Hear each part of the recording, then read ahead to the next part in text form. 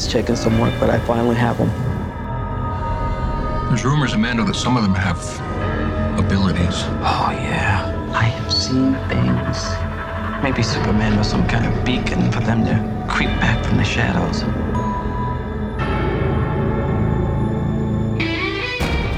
This is Now Playing's DC Movie Universe Retrospective Series. The greatest gladiator match in the history of the world. Part of the Now Playing DC Comic Movie Series. This means something. It's all some people have. It's all that gives them hope. Hosted by Arnie. I'm getting slow in my old age, Alfred. Even you got too old to die young. Stuart. Ow! Wow, that is a good grip. You should not pick a fight with this person. And Jacob. It's time you learn what it means to be a man. At NowPlayingPodcast.com, we will be reviewing all the DC Universe movies featuring Superman. I grew up in Kansas, General. About as American as it gets. Batman. We just have a bad history with freaks dressed like clowns. Wonder Woman. Oh, I don't think you've ever known a woman like me. Suicide Squad. The hell's wrong with you people? We're bad guys. It's what we do.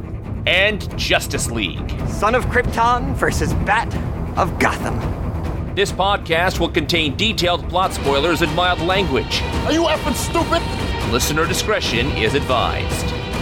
Let's go save the world.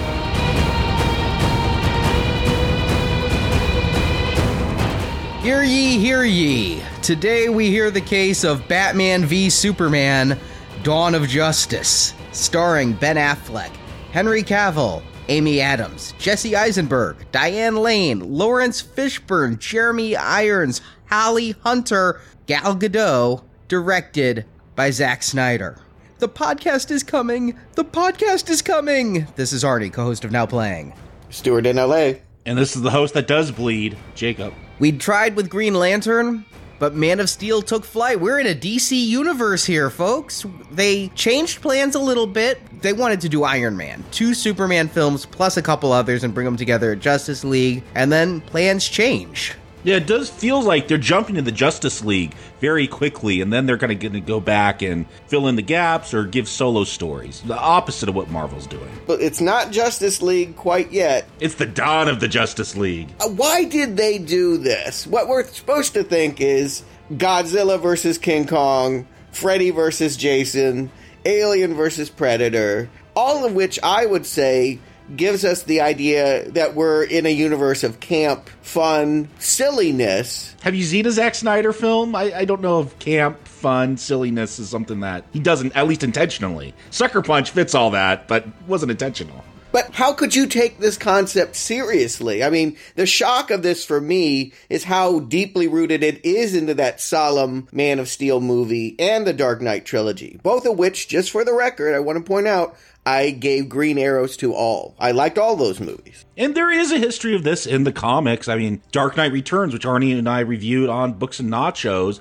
that is the big climax, is Batman v Superman. That's probably the best of the many Batman versus Superman fights that became popularized after Frank Miller did it. Snyder said what he wanted to do is make The Dark Knight Returns, but he had created this DC Extended Universe, is what they call it. It's very clumsy as compared to Marvel Cinematic. I find DC Extended Universe a little confusing, but they needed to bring that Batman into the world they had already created for Superman. But I think what happened was Man of Steel did well. I'm not trying to say it did poorly, but fans and critics alike were kind of on it, and it didn't make as much as I think they'd hoped. So they decided they needed to ramp it up. They need to get into the Marvel game. So instead of doing Man of Steel 2 and other films leading up, they decided they're going to jump into this, which is both Batman 1 and Man of Steel 2, and neither at the same time. I feel bad, and we'll talk about it, but for all the supporting cast of Man of Steel, who should have had something to do in the sequel, man, Lawrence Fishburne, I feel bad for you here, man. Hey, at least you got rid of that earring.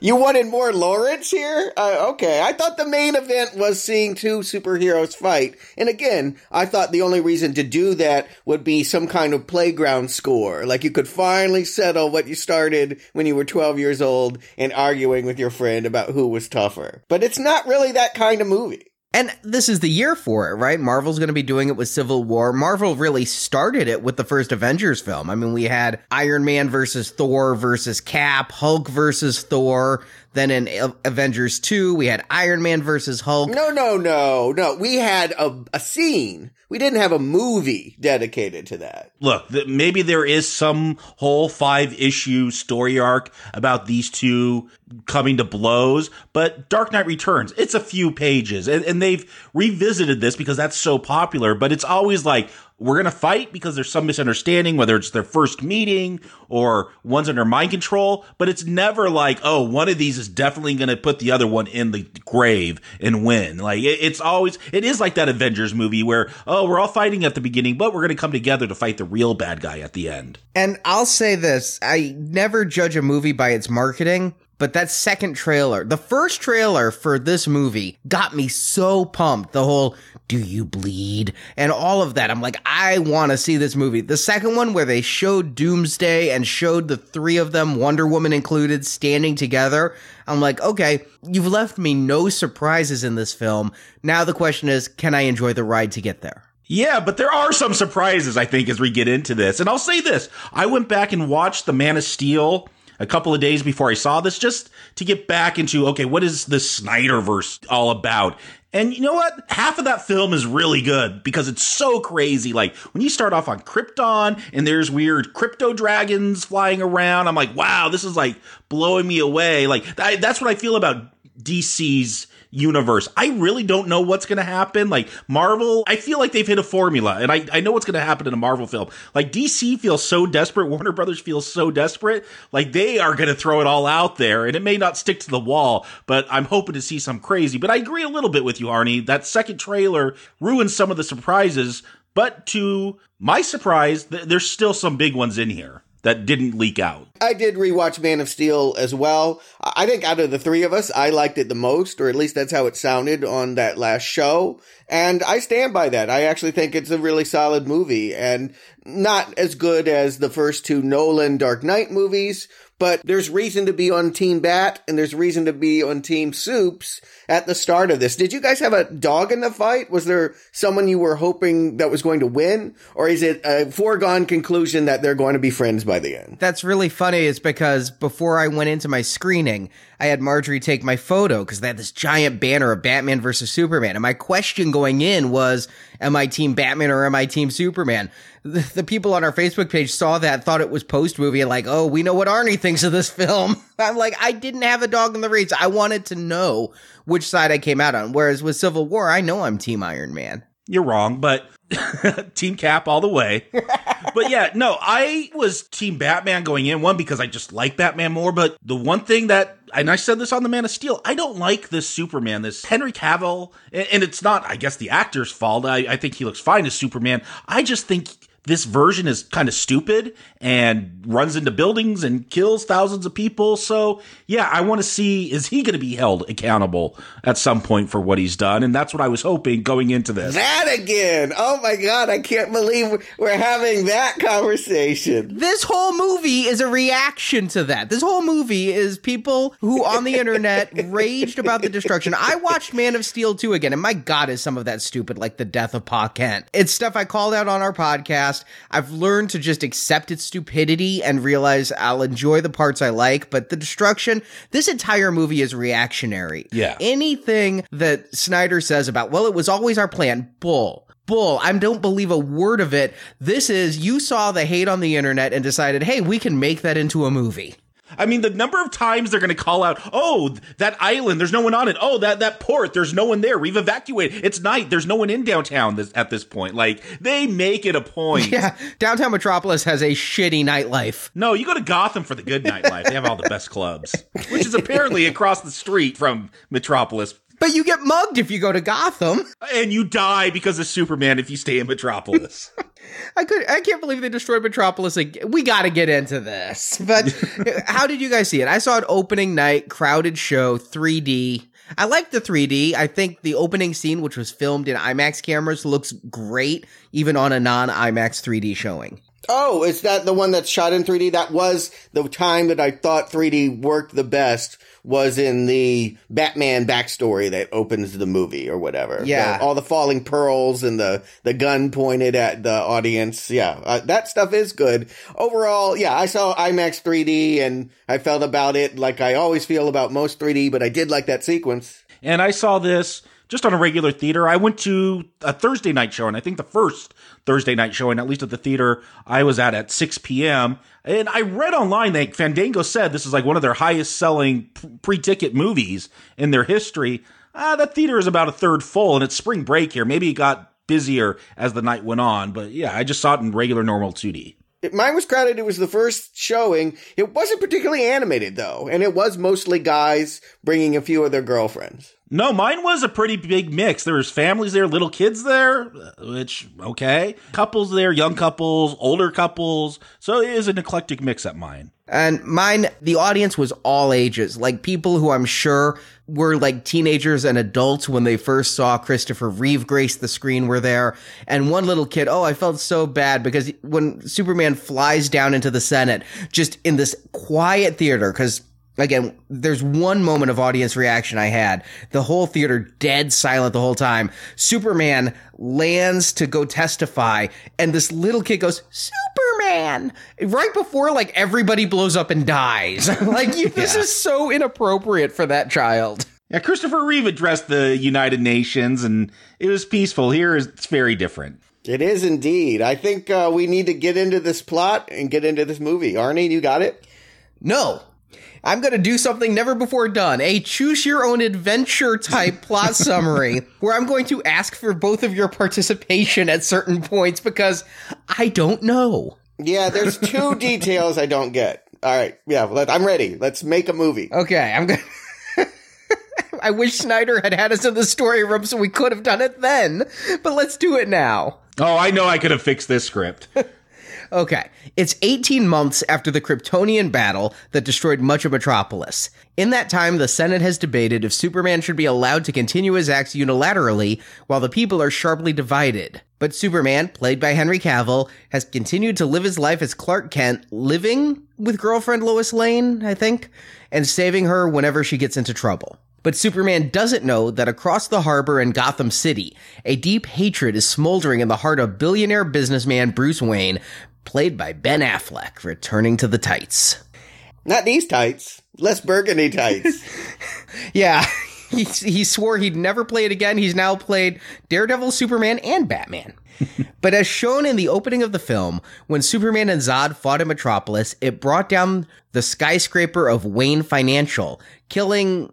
Well, was it just one employee named Jack who died, or were more people in that building? I'm not sure. I'm sure there were more, but they don't want to tell us that because that's a big point of criticism. And it causes another employee named Wally to lose his legs. And Wayne is formidable, as for 20 years now, he's been a vigilante in Gotham City, known as the Gotham Bat. And since the Battle of Metropolis, Wayne has grown cruel. He's branding his targets, an act which causes them to be murdered by other inmates in prison. And this is all because he feels Superman needs to be stopped. Because with his powers, Superman could be a danger to the entire human race. It gives Bruce nightmares of Superman ruling with totalitarian authority. Or does Bruce want revenge for the tower collapsing? A bit of both? Yes. Yeah. Okay. The Bat is trying to track down a mysterious figure called the White Portuguese, who is planning to bring a chunk of kryptonite into Metropolis. The alien rock was found in the Indian Ocean, where Zod's terraforming ship crashed. Batman somehow knows this rock can allow him to stop Superman. Do we know how Bruce knows this? I thought he hacked Lex, but he kind of knew it before he hacked Lex, so no. Okay, yeah, he was searching for the White Portuguese since, like, the first frame, long before he downloaded Lex's hard drive, so okay. The White Portuguese is not actually a person, but a boat owned by Metropolis businessman Lex Luthor, played by Jesse Eisenberg. Like Wayne, Lex also believes Superman should be stopped, and not just Superman, but all the other metahumans in the world. You know, like Cyborg, Wonder Woman, The Flash, and Aquaman, who are all going to cameo in this film. Lex tries to work with the Senate Committee on Superhuman Activities, and they give him unlimited access to Zod's spaceship, which is still sitting in the middle of Metropolis almost 2 years later. And they also give him Zod's corpse. But the chair of the Senate committee, Senator Finch, played by Holly Hunter, blocks Luthor's request to bring in the kryptonite. So he takes Wally, that Wayne employee who lost his legs in the Metropolis battle, and funds his public debate against Superman. And when Wally is going to testify before the Senate, Luthor uses the man's wheelchair to smuggle in explosives and blow the whole place up. It's also unclear how Lex knows, but he knows Bruce Wayne is Batman and Superman is Clark Kent. But he's doing all this while sending Bruce letters saying things like, "You let your family die." That's my best Jesse Eisenberg, and it's not going to get any better. It might be better than the Jesse Eisenberg. And it fuels Wayne's anger against Superman. And Lex lets the Bat steal the kryptonite, I think? No. No? So the Bat just steals the kryptonite. Yeah. Yeah, I mean, that was his plan all along, yeah. Okay. But, I mean, Lex wants Bruce to have the kryptonite. No, he wants the kryptonite. He doesn't want Bruce to have it. But he wants Bruce to kill Superman. We're getting there. All right. No, he makes Bruce kill him because he stole it. Really? Yeah. Okay. He's crazy, okay? He's crazy! It's a choose-your-own-adventure plot summary. Jacob turned to page 72. Stuart and I turned to page 41. Got it. But when the Bat is finally armed with the kryptonite and ready to fight Superman, Luthor forces Superman in the match. First, by pushing Lois Lane off a skyscraper. I know. He needs an app for that. That bitch is getting into so much hot water that he might as well just hang out and be her personal bodyguard.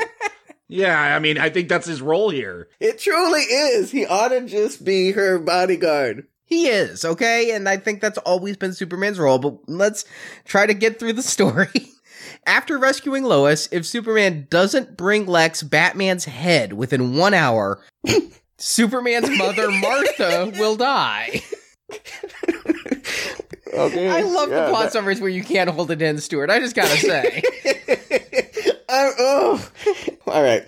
Please continue. So Superman goes to ask Batman for help, but Batman just attacks and Superman fights back. And the kryptonite weakens him so much it's an even match. Batman eventually gets Superman down and is ready to kill him with a kryptonite spear. But as his last request, Superman asks Batman to help Martha, meaning Superman's mom, but that also happens to be the name of Bruce's mom, who died during a mugging while Bruce was a boy. This somehow convinces Batman to let Superman live because they both have moms? Hey, Martha. We'll talk about it. I don't think that's that hard of a plot point to figure out why he does that. We'll talk about it. And so Batman sends Superman to go after Lex while he himself goes to save Martha Kent in the movie's best damn action scene. Previewing that. But Lex isn't ready to give up. Using Zod's corpse and Lex's own blood, and the Kryptonian cloning machine on Zod's crashed ship, he births a mutant deformity, a giant lizard-looking beast that we're going to call Doomsday, even though it's just a dropped line here. Doomsday starts to rampage through an abandoned downtown metropolis. Where there's no one. Everyone's gone home. Yeah, it's nighttime. They roll up the sidewalks in Metropolis at sundown. You set off A-bombs in this port and it won't hurt anyone. And this causes Diana Prince, who's kind of been in and out of certain scenes, played by Gal Gadot, to come out of retirement and join the fight as Wonder Woman. And Wayne realizes that the kryptonite spear is the only way to kill the beast, so he lures it back to Gotham's harbor. But Lois had thrown the spear into the harbor, and Superman has to fly into the water, get the spear, and even though it weakens him, he flies it in to spear the beast. But Doomsday stabs Superman back, and the two die together while Batman and Wonder Woman watch. So we end with everybody mourning, and Superman has two funerals, one national as Superman and one private as Clark Kent.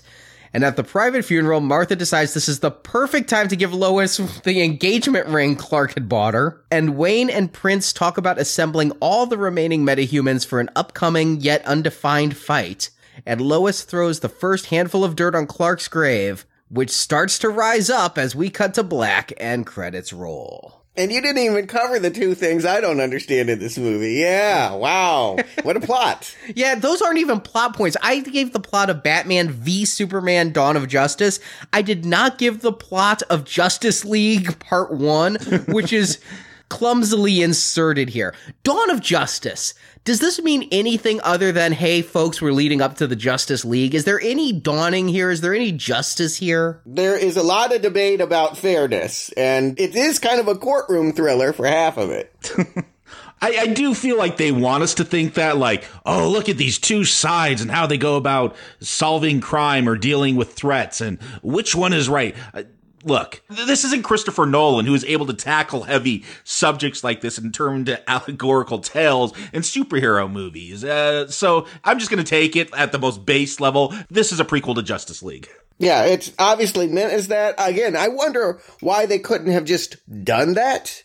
Because I won't ever really understand why Batman wants to kill Superman. Although I understand the reasoning, it seems cray-cray. And in fact, the world seems really nuts. Like, I'm just going to put it out there, Team Superman, this entire movie, I do not understand why everyone is persecuting. And again, I'm not talking about how I might have enjoyed the characterizations. I'm just saying from a stance at the beginning of this movie. We have Superman as a paragon of rational hope, and everybody else. So maybe in this way it does feel like the real world, in that even a superhero that wants to save us from ourselves would be a source of controversy. That absolutely nothing can go without protest and fury and outrage. Yeah, but you're saying a source of controversy. I mean, we see here at the beginning, we get it from Bruce Wayne's perspective. He's seeing giant heat vision tearing through his building, bringing it down while people are still in. I don't think it's that rational to want to question Superman and his tactics at this point. I've been questioning him since the last film. I agree that in this day and age, we're just a more sophisticated group, and post 9/11, any source of unchecked power is questionable. This is the logical extension of how the last film ended. I think when Superman brought down that drone and gave that general a talking to at the end of Man of Steel, we're supposed to be like, yeah, Superman, stop that government surveillance. No, he's such a dick. He wasted $12 million in taxpayer money, and this is a stupid Superman. He could have, I don't know, rewired that thing to give free Wi-Fi to inner city kids. Like, he's supposed to be super smart, but he's just going to smash a $12 million tax-paid drone. Listen, he's Superman. I don't know if he's a member of the Geek Squad able to rewire your home Wi-Fi, though. If we're listening to his dad, Russell Crowe, in that last film, he's supposed to have all this knowledge. Like, there's a lot of words given about what Superman's supposed to be. We never see him do it in that film, and I don't know if we see him do it in this film either. Okay, supervillains are attacking the city, and if Superman can't cleanly and while saving every single individual tackle these creatures, he should just get the hell out and let them kill us all. No, that's not what I'm saying at all. But we've seen similar things in the other Superman movies where they have solutions. I feel like the producers, whoever, I don't want to blame just Snyder or Goyer, whoever thought it'd be a great idea if we got to see this mass destruction. Superman seeks to avoid that thing. That's all I'm going to say. I said it all last film. I just think Superman that we've seen in other films is much smarter and has realized he's got to stop casualties. The word I came up with while watching Batman v Superman, and it then hit me that it retroactively applies to Man of Steel, is contrivance. Yes, Snyder, Goyer, whoever, contrived a reason why Superman couldn't do anything other than what he did. That's the way they wrote it because that's the story they want to show, not because there's any logic to it. There's a lot of contrivances here in this movie that frustrate me. They happen mostly in the latter half, but it's the exact same type of storytelling where we want this to happen, so we're not going to allow any other possible logical solution to occur. Yeah, let's talk about, so we see this kind of recap at the end of the last film from Bruce Wayne's point of view. And I actually really like this. I like that Snyder has taken to heart some of the criticism, and now we're seeing this as a bad thing, whereas last time he was trying to sell us as, isn't this fun? But we open with a montage story of the origin of Batman, young Bruce Wayne. It's 1981. They're seeing Zorro. There was a Zorro movie that came out around that time. No. That was Mark of Zorro. The movie that came out at the time was Zorro the Gay Blade. No, but I think that is just there as, you know, sometimes you go to a movie theater and they have old movie posters. Yeah. I think that was not what was playing. What was playing was Excalibur, which is a Arthurian legend movie from 1981. So it tells you the year. It's with the early 80s. It also is a reference to the big old sword that will be pulled out at the end of the movie. Yeah, I was trying to figure out the significance of showing that Excalibur is like coming the next week to that theater because it's so big. Like, I'm like, is there going to be a sword rising out of the water? I guess we do get a sword later on. You get a sword. But having seen all the Nolan films, having seen all the other films that came before, Burton and Schumacher, I'm like, this is a great shorthand recap. We're going to just use the same Batman origin. Parents got mugged. Parents got shot. Batman fall into a well. But if you'd not seen those other films, if you came in and you'd heard of Batman, you knew just the pop culture stuff. Is this comprehensible, I wonder? I think it is, but I think, yeah, it is very shorthand. It's kind of like looking it up on Wikipedia. You know, it is like, we'll just give you it real fast, and it has no character or flavor. It actually got one of the few laughs that this movie has. When the bats actually lift the little boy up and he's like floating with his arms out, people were giggling. Not in my audience. They seem to take this seriously. Batman's going to say it was a lie. Like, it is weird that you see him like flying up because of these bats, but I feel like a lot of this, and again, this is a carryover from Man of Steel, and I know Nolan's executive producer. I feel like they try to put in these heavy-handed statements that I feel like Nolan could pull off. Like, here, they just feel more clumsy. I gotta say, though, I loved the way this opening scene looked. I mean, last week we reviewed Watchmen, and I liked its visual style. This scene with the pearls and the gun and the street, it reminded me of Watchmen a bit because he's going 80s period again. It's, you know, a few years before Watchmen would have happened. But I'm looking at this, and when I later found out it was shot in the IMAX cameras, a lot of it crystallized as to why. But this is the best looking sequence in the film. I was just absorbed by the artistry of the scene composition. It's a good-looking movie, and this particularly a montage in which things are falling in the past compared with this, running from the mausoleum. There's a lot of, symmetry that goes on here. I was with it until he started flying with the bats, and I was really not with it. And then we get to see Bruce in a Jeep ad, I think, racing through the streets. The 9/11 vibe, this is the first instance of the horse. There's like 2 times where massive destruction happens and a horse runs by. I noticed it, when he's in Metropolis trying to save his people. Like, it's a weird moment. I'm not sure what it's supposed to signify. I don't know. Does the horse signify something in, like, ancient Greek mythology? It's weird. No, I mean, I just take it to mean it would be the last thing you'd expect to see. It heightens this sense of surreality to what just happened. See, I just took it as a police horse and the cop was dead or something. It is, but this is a character that is running into a building as it's falling down. And he's expecting to see people, and it would be surreal to suddenly, the first thing you see is a horse. I think it sets the right mood, but yes, why draw from 9/11 so directly? Because this is not a fun movie. Because this is what it told me early on, that they're going to real world events for the grimness of it. And I know that they're going to put out an R-rated cut later.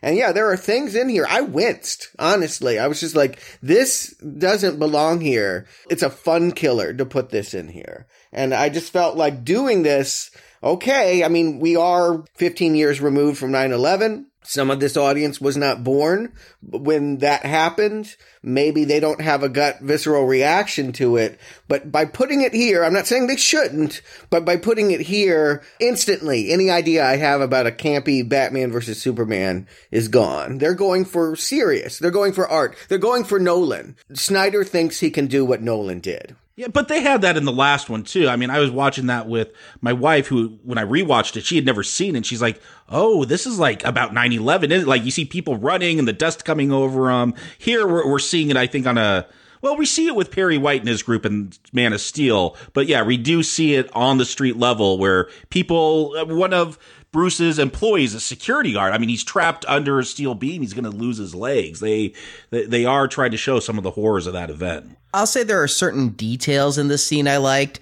I liked that the security guard, Wally, knew Bruce. I like that Bruce had to actually check the name tag. We've seen previous incarnations. I think the Val Kilmer Bruce Wayne knew every employee at every level. And here we see him checking his name, trying to talk to him consolingly, that he brings other people over.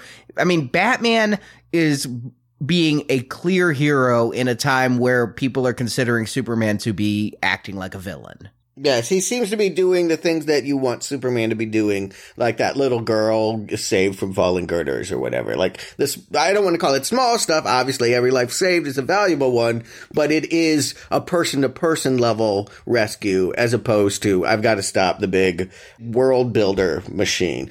This is also where I noticed something strange about the scenario here. You know, I'm big on setting up the world and city landscapes and such. The intertitle told me it was Metropolis, but we're seeing Bruce Wayne. I'm like, why is Bruce Wayne in Metropolis? Why is Wayne Enterprise in Metropolis? He flew there. We will find out. Gotham is to Metropolis what Newark is to New York City and Manhattan. Yeah, it's across the bay, which, look, I did some research because these are fictional places. I guess they could be like St. Paul and Minneapolis. They could be Twin Cities, I guess. And there are some versions where they are very close. I always think of them being, I think we said this before, like Chicago for Gotham and New York for Metropolis. But here they are a little bit closer together. I don't have a problem with Wayne having a building. I mean, this guy's a billionaire, has financial institutions, I'm assuming, everywhere. So I don't have a problem with him having a building in Metropolis. That I could buy that. It's later on when we find out how close these places are that seems weird. It reminds me of in Freddy versus Jason,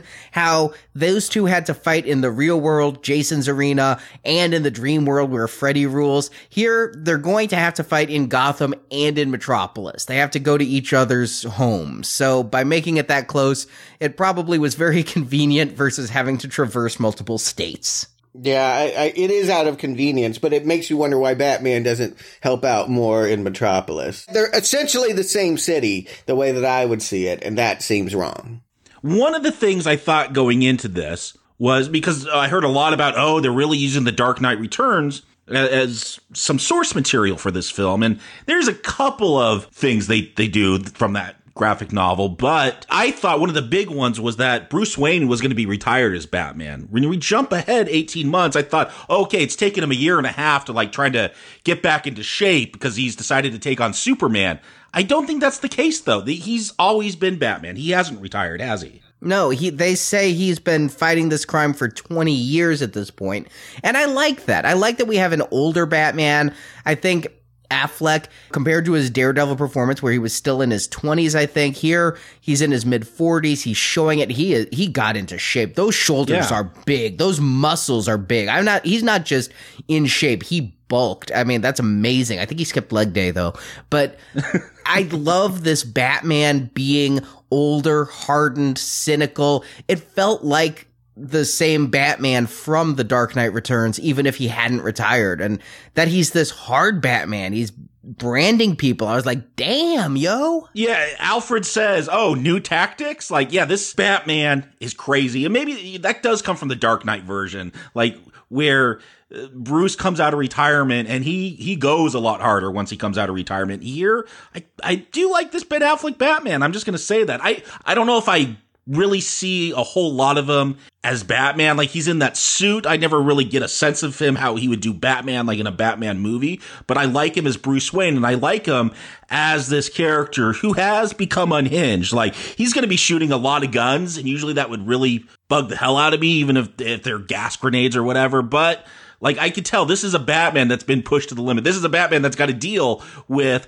alien beings that could bring down your city. It's worth pointing out that they did approach Christian Bale for this. That the original plan was, I heard the offer was $50 million, probably for a multi-picture deal, but still $50 million to put on the cowl again. And I thought, well, that's ridiculous. They're obviously doing something different. His Batman wouldn't fit into this kind of thing, but it actually would fit. Christian Bale could have come back from France and Catwoman or wherever the hell he was at the end of the last movie, that this could be a direct sequel, not only to Man of Steel, but Dark Knight Rises. But Bale, just to counter that though, Bale said he was actually open to returning to Batman, even without Nolan, and they never asked. So, Hollywood rumor being what it is. Oh, okay. So maybe that didn't happen. Even though Bale denies it, it sounds right. Because first of all, like you just said, Jacob, Batman retired. We left The Dark Knight Rises with him retired. He's coming back. And why the hell is Wayne Manor burned down in this film? No, Wayne Manor is like destroyed. It's got Joker graffiti all over it. I think I saw some question marks for Riddler. I wonder if we'll get that flashback in Suicide Squad. I know I've seen production shots of Batman chasing the Joker around for that film. So we'll have to wait till this summer to see if we'll find out what happens to Wayne Manor. But I did read Bale was kind of jealous over the direction that Ben Affleck was going to take Batman in this film. Like, Bale wanted a crazier Batman, and then like Heath Ledger came along. He's like, oh, well, obviously I can't be the crazy one because Heath Ledger's so good at it. But he wanted to be more unhinged, and I think we get to see Affleck do that here. This, again, to me, this is a fan fiction universe, but I'm kind of digging like the directions, like Elseworlds, where they do those what if stories. Sometimes I like those, and I like this what if story with Batman. But we realize that means we can't be Team Batman. That I approached this movie thinking you could pick a side, but if you're saying that Batman is just so blinded by rage and anger that he's crazy and doing unjustifiable things, then there's only one choice. Well, I don't know what you're considering unjustifiable. Branding a sex slaver. I don't have a problem with that. I'm a big Punisher fan, and I feel like this Batman has a lot in common with the Punisher from Marvel. And that is a problem for me. Batman shouldn't be the Punisher. However, I still find that there's two sides here. Superman is a power that should not go unchecked, and I can get behind Bruce more when he's talking to Alfred later, and he's like, if there's a 1% chance that Superman could turn bad, and we've been fighting crime in Gotham, and we've seen what happens to heroes after 20 years, if there's a 1% chance that this man who could end all of humanity could turn bad, we have to take it as an absolute certainty. That he's gone a little bit over the edge branding the criminals. It's harder to be Team Batman, but it's much harder to be Team Superman because that guy seems to have no emotion anywhere. We get to see him like in love with Lois Lane. I don't buy it. This Superman feels almost Vulcan to me. Like he's looking at all humanity like we're just little bugs. Yeah, I mean, let's get to this scene in Africa, which it's a short, weird little scene that I didn't get much from, but it's a major, like, turning point for the plot. Like, Lois is in Africa to interview some warlord, ends up being her photographer who uses film still. It's Jimmy Olsen. I looked this shit up because I'm like, is that Jimmy Olsen? He's got a camera. Jimmy Olsen's a CIA agent? See, this is Jimmy Olsen who's been co-opted by the CIA. You look at the credits, this man is Jimmy Olsen. This movie starts by shooting Jimmy Olsen in the face. Like, that's the name they gave this character? Yes! Wow. Yeah. Wow. And the funniest thing is, like, the last movie, Jimmy Olsen was supposed to be that Jenny. She was supposed to be Jenny Olsen. They never say it, so they could always retcon it. But you look at those credits, that man is Jimmy Olsen, shot in the face. And can I also just say another take you out of the fun moment? Like, we've had a lot of, like, public execution stuff that's gotten out there. Like, the idea that they just assassinate him in this way, it left a real sickening feeling in my stomach. Well, I don't even know what's going on at this point. I'm still blown away that he's using film. Like, last Man of Steel, Lois has got that real nice digital Nikon camera. I was thinking the same thing. Yeah, I'm like, yeah, take that film out because there's really an SD card hidden somewhere in that thing. But no, Lois is taken indoors by this warlord. Bodyguards or something, they turn and shoot the other people in Africa. It's Anatoly. We'll find out that it's a henchman that works for Luthor. Yes. And Lois is even asking the warlord who's paying for these security contractors. And later we're going to find out Lex is paying all of the security contractors. He's infiltrated this. He's doing this to frame Superman for all the shootings that the security contractors are going to do, because when you have heat vision and super strength, what you use is a gun. Okay, this is a big one for me. Are they saying that Superman is shooting people? Because later there'll be an African woman who is not even there claiming that he came into the village and showed no mercy. No. I got this on the second viewing. That African woman is saying what Superman did was unilaterally take out this warlord, which created a power vacuum. The government came in and showed no mercy to the people and slaughtered the villagers. Which, again, this is an ineffectual Superman. He's only going to show up to save his woman. Like, he could have came and stopped those bullets. He moves, very, very fast. But he shows up only to save Lois Lane. And then he's such a dick. He does that little smirk right before he crushes some warlord through a bunch of walls. And I understand that you could probably say, because he was so fast, Superman punched the wall and then carried the warlord through. But come on, he smashed that warlord like a fly. No, he got that smile like, I get some bloodlust going on now. And your team Soups? You're okay with Batman branding people that is certain death once they're put in prison, but if Superman does something that might kill a bad guy, he is horrible dick. Look, we were told by his father that he is going to lead humanity to rise to the sun and to be our best selves. He is not our best selves. That is the problem. Bruce Wayne, he's the Dark Knight. He is the devil, he's called at one point. This is supposed to be God. Yeah, this is supposed to show us a better way, and we're not getting a better way from him. Okay, so you hate Superman for not being the Jesus that he is marketed to be, but because Batman says a line at some point saying, I've always been a criminal, that gives him a hall pass. Well, yeah, they have different philosophies. I'm holding them accountable to the philosophies they say they're living. Superman, he has all this power, he has this public image, but he does seem to act only to save Lois. I mean, later we'll see a montage where he does really heroic things. He saves people from a flood, he stops astronauts from dying, but at least I know what Batman is fighting for. I don't know what Superman is fighting for, and this whole thing is framed to make us dislike him for how the whole thing went down. I mean, I love the way they showed the heat vision tearing through the buildings. It helps justify Snyder's, I think, sensitive. It helps justify, again, why he snapped Zod's neck. But I just find it very hard to get behind Superman because I don't know what he's fighting for. I don't know what he wants. I don't know why he's doing the things he's doing. So I'm Team Batman because I have somebody to relate to, even if I don't agree with his actions. It's like going for Rorschach in Watchmen. Like, he's an awful person, but like, he's got a moral code that he sticks by. You know what he's going to do. And I was thinking about Watchmen more than once in these setups, partly because, yes, it is hard to identify with these characters. It is hard to root for really anyone in this movie. I can kind of understand where they're coming from, but never feel invested. And boy, I was saying that a lot last week on Watchmen. It is just as true here with Batman versus Superman. Ultimately, I don't have any dog in this fight. I think I'm Team Wonder Woman, maybe, but we'll get there. We'll get there. And I'm a little frustrated. This movie, as I understand it, was done filming like a year ago, and they spent a lot of time in editing. I gotta feel there's like another whole movie on a cutting room floor. Oh yeah, I feel there's a lot of edits. There's a lot of missing scenes. They wanted to tell more. I mean, they confirmed that they had scenes with the Joker and Riddler to shoot. Like, it feels like they had a lot of backstory, or they expanded a lot of scenes. That's all cut. I guess we'll have to wait for that R-rated director's Blu-ray to come out. Yeah, is it going to be 4 hours like Watchmen? I think they've said over 3 hours. After this African scene, they have like Lois in a bathtub saying, I don't know if you can be you and still love me. It implies like we're going to get this good relationship story, and I want that. I want a human story. It doesn't pay off. I want to say right now, though, I'm enjoying this. I'm having fun. It's in retrospect that I realize this is all set up that doesn't really go too many places.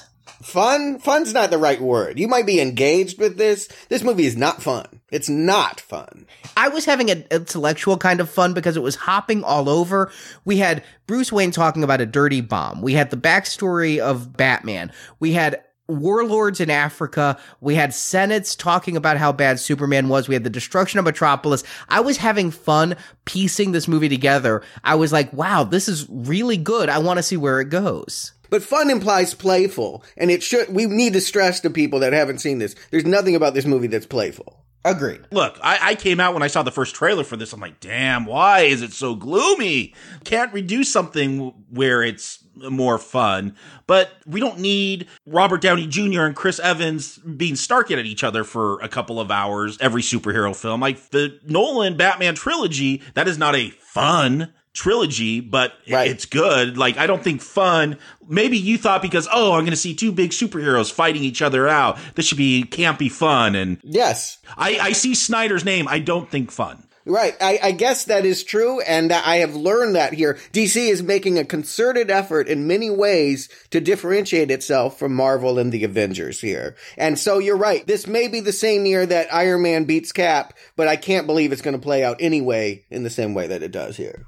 DC tried to go fun, and that was called Green Lantern. Oof. Yeah, good point. Yeah, and they shouldn't do that. They should go with what's working for them. And I do feel like that Dark Knight trilogy and to a lesser extent, Man of Steel worked for them. So it's not the wrong choice, but you guys weren't surprised? I guess it sounds like you just think Snyder does this thing. And so this is what you expected. This is what the trailer set up. It's not like they're trying to differentiate themselves from Marvel. They're like, Nolan did this and it made us billions. Let's keep doing this. I don't think that they're looking at Marvel and saying, let's counter program. Oh, come on. They definitely are. They definitely are thinking about Marvel. This is a rivalry here that's worse than Gotham versus Metropolis. They're trying to win. DC cannot win at this point. This movie's not going to make $1 billion. I don't know if a Justice League film will make $1 billion. I think they are in desperation mode, and necessity is the mother of invention, and that's why I kind of like these DC films, because I really don't know it feels like they are so desperate to try to at least come up with something that's not going to totally fail in the box office, that they're going to go crazy. Well, if you're talking darkness, how about a light-hearted villain? Jesse Eisenberg as Lex Luthor. I thought this was genius casting because, I love Jesse Eisenberg in The Social Network. We've seen him play a possibly amoral, I hate to blight a real-world person, but seemingly questionable morality as Zuckerberg in that film. I thought having him play Lex Luthor, corporate businessman, was really great casting. I was happy to see him here before I saw him here. Yep. Yeah, this does feel like LexCorp, the social media company, going with Zuckerberg. They're playing like basketball. I believe that men can fly. I believe that Batman can climb walls more than I can believe Eisenberg makes a basket. Or that wig. But this is a Luthor, which we haven't seen before. It's always been like Gene Hackman or Kevin Spacey, like where they're doing weird real estate plots. But Lex Luthor in the comics, LexCorp, he's a businessman. At one time, he was even president of the United States. It's like, I'm glad we're seeing a different kind of Lex Luthor here. As far as Jesse Eisenberg, he plays it crazy. So at times it works, at times it doesn't. It's over the top. Which every Luthor has been over the top. And and it does feel lighter. It does feel like it could have worked in the Donnerverse. And so in that respect, it's kind of interesting. But as much as I think that he's perfect casting to be a Silicon Valley tyrant, ultimately I find where he goes, particularly in the second half of the movie, just to be annoying. That his craziness means that he acts irrationally and does things that I don't even know how he would know how to do. Doesn't work for me. Well, and I think part of the problem is something has happened to him that we don't see in this film. Like they allude at the end of this film, he says he's coming. We're going to talk about Darkseid at one point in this movie. Like he's obviously had some kind of vision of what's happening, but we're never shown that in this movie. Yeah, his motivation here is beyond me. I'm just kind of thinking that, like Bruce, Lex thinks Superman needs to be stopped. Maybe I'm thinking that because Lex Luthor is Superman's arch nemesis, and I'm just always thinking that. But his actions here seem more anti-Superman than less anti-Batman. Am I correct in thinking he knows both of their secret identities and that whole scene that's in the trailer? Clark Kent and Bruce Wayne together at last. You do not want to pick a fight with this man.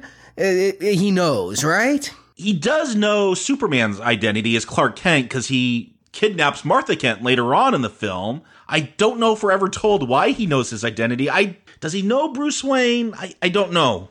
I mean, you could probably make that case. I don't know if they ever come out and say it. Yeah, it's just underdeveloped. We never really know what he knows except that they hack his files and he ends up having case files on all the super beings. So, yeah, I believe he actually does. And I believe he knows it in this first scene. Does Batman have, like, FOMO? Because there's no file on Batman.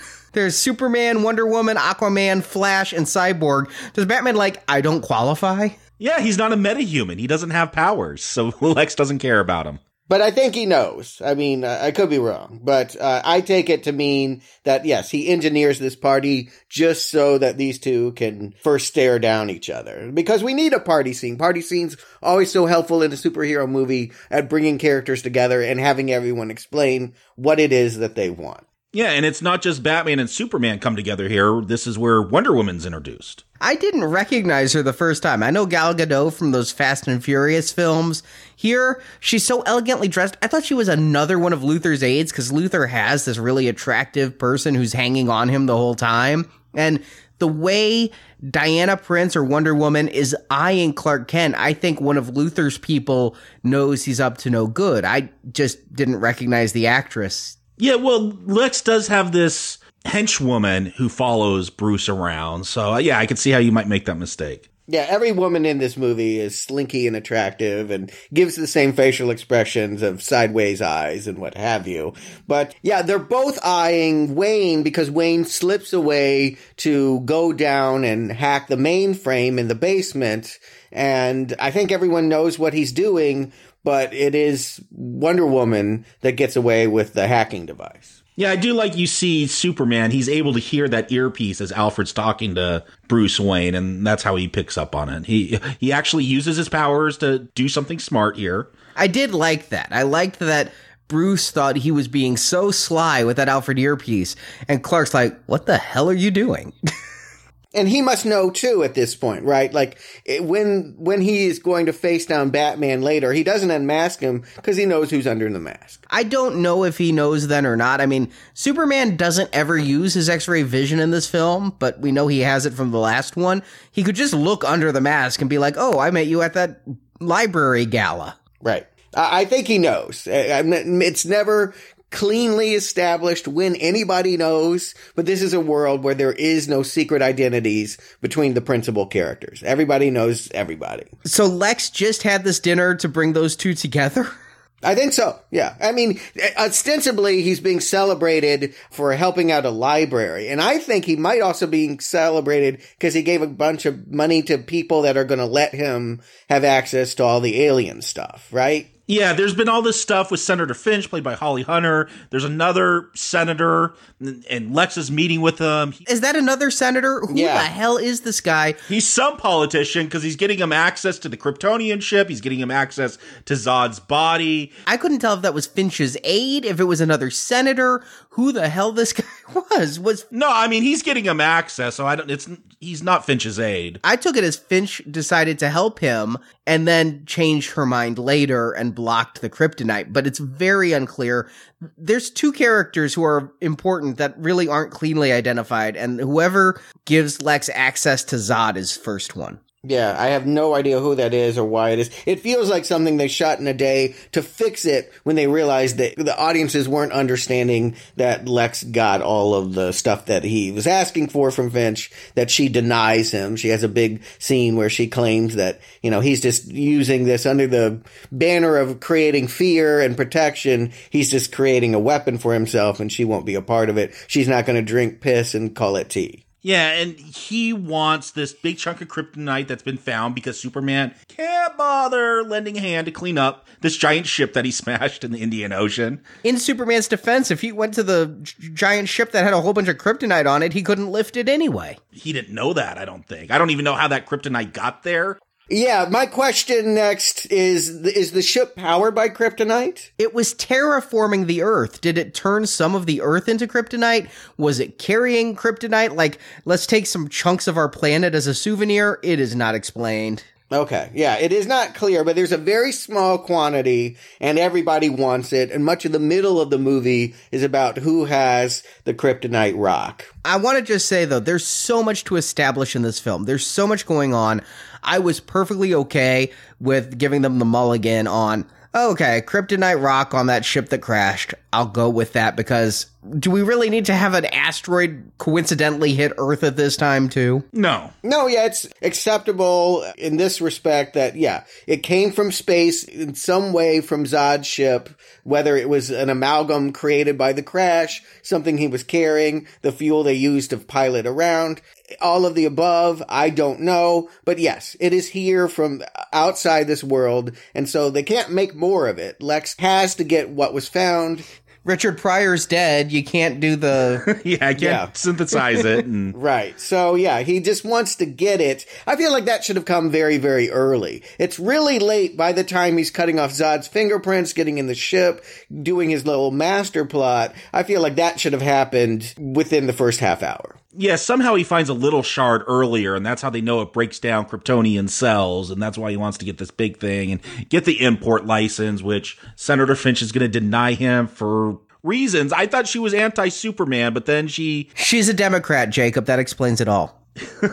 Well, I was just going to say, this feels like clunky dialogue that a Nolan film would do better, but Goyer's doing it now. And, democracy is about people coming together and just talking. And so she's all of a sudden doesn't want to make a weapon that can kill Superman. Yeah, I was being serious when I said she's a Democrat, and that explains it. She's the head of this committee, and she believes in vigilance, but she shies away from armed force. She shies away from the more Republican view, and I'm just going stereotypes here, of let's build a weapon so that we have it in case we need it. But Senator Finch, I really need to know, what does all of this Senate stuff do? There's a lot of lip service paid to, is Superman good, is Superman bad? They're going to bring in Neil deGrasse Tyson. I like that. Yeah, and they later on bring in Nancy Grace, which I should give this movie a not recommend for writing that bitch a paycheck, but... I mean, Anderson Cooper's here. Yeah. They got all the cable news people. Soledad O'Brien. Yeah, just no Bill O'Reilly. They want it to seem like the real world. They even go to Washington at one point. We see the Washington Monument. So they have not created this is America. We see the American flag. And we saw that in the Christopher Reeve Superman films. They go to Washington, D.C. It is America, but then there's these fictional cities. But what does this all do to pay off in BVS here? I mean, we're going to get all of this. She's trying to stymie Lex. My honest belief is whatever they cut from this film, they needed to restore some things that would add logic, and Holly Hunter should have been excised from this film entirely. I liked Holly Hunter in this film. I usually like Holly Hunter in things. I just wish her part actually had some relevance to the story. Yeah, I feel like there's directions going on in this movie. This is a story about Batman pulling himself up from being a criminal and being heightened,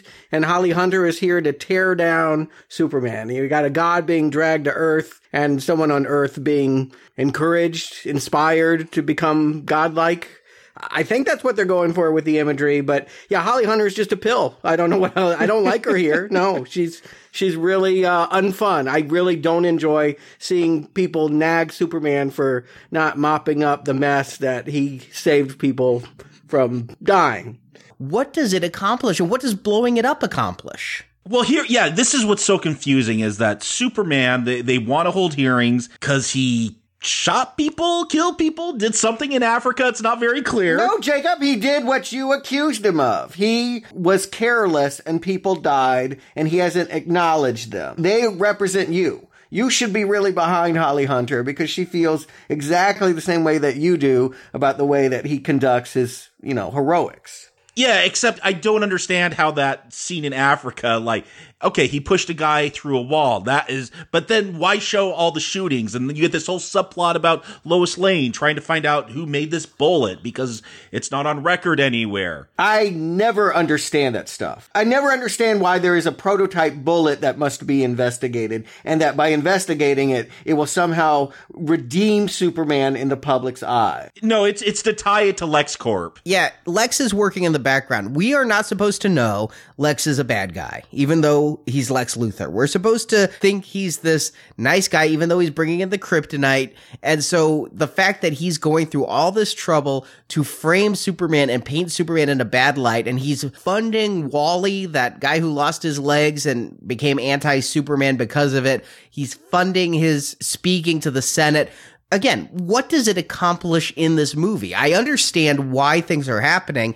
I understand it reveals Lex to be even more evil because they find the truth of this bullet through this Deep Throat guy who is the second person. They just call him Mr. Secretary. Was it the guy from the end of the last movie that was mad about the $12 billion drone? I think so. Okay. Yeah, it is. Yeah.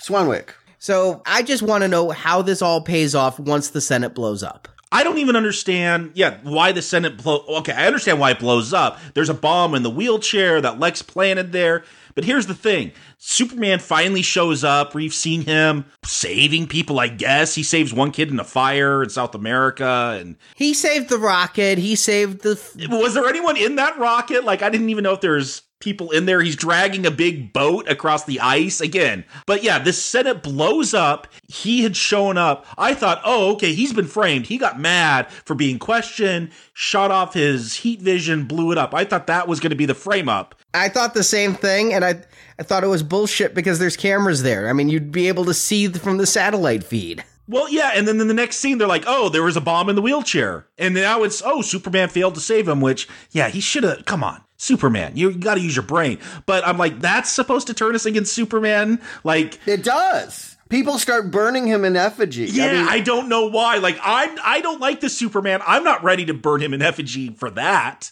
I think that what they're getting at, I wouldn't have believed it if I didn't live in this time in America, but it's the immigrant situation, right? That people are just mad that there is an alien amongst them, that we've allowed him to be here, and that he's brought his alien problems here. If you let those people in here, they just lead to destruction and bombing and all of that. You kick them out, and you don't have any of that on your shore. Not to get too political, but I really did have this insight that, like, Batman is representing the Trump viewpoint, and perhaps Batman is, like, we've talked many times on the show about Dennis Miller and how he really changed at 9/11, and even he admits he changed at 9/11 and became this hard-edged Republican cynic, Fox News commentator. I'm like, is that what we're supposed to see? Is that, yes, again, going Republican Democrat, Batman's a Republican, Superman's a Dem?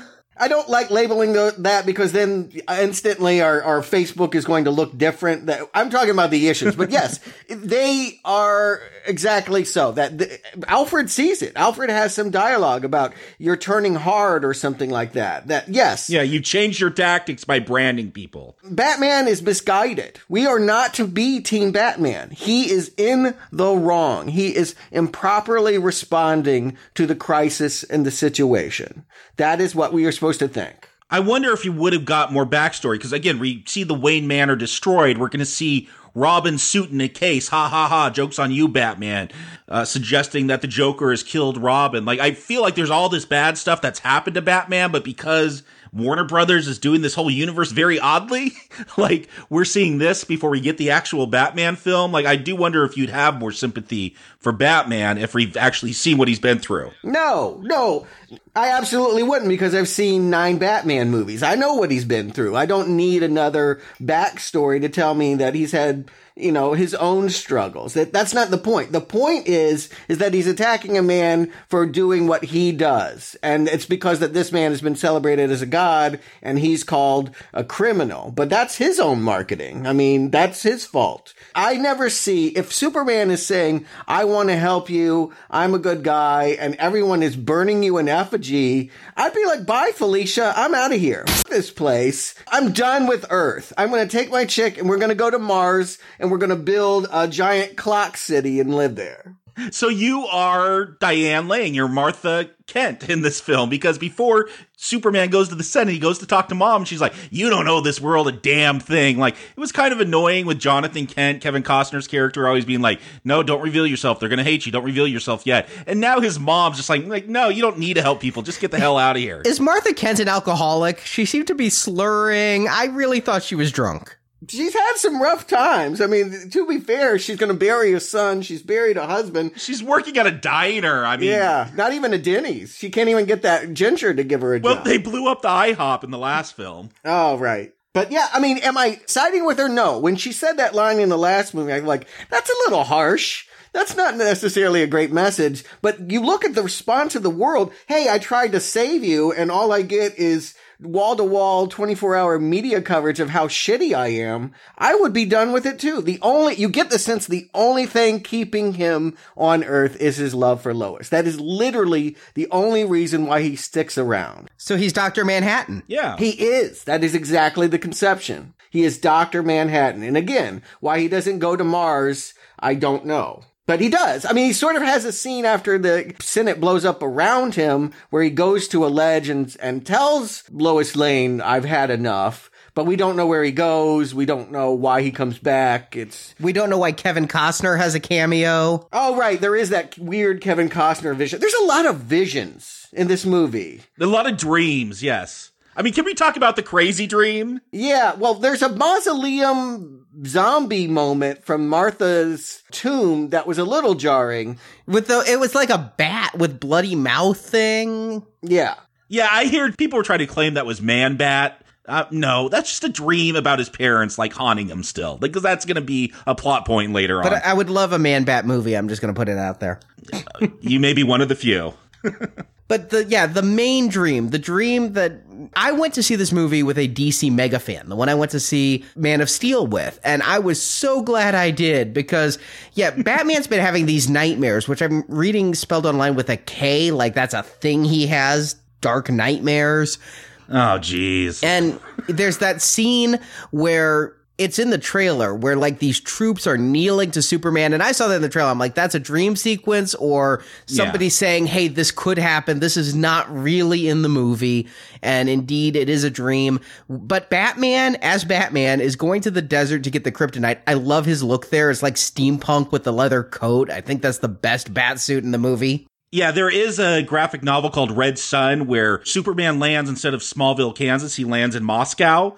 And so he's raised to be a Soviet, and Batman, like his parents were killed by the Gestapo. And he kind of has this similar look, wearing the trench coat and all that. So yeah, I dug that look. Yeah, it's awesome. I'm going to just say that this is actually the coolest scene in the movie, but when it's revealed that it's a dream, it's the most frustrating. Well, come on. Did you believe that it could be real? No, but it should have been. Don't do this if you're not going to commit to it. They are committing to it because, you know what? Apparently DC doesn't do post-credit scenes. Everyone was very disappointed.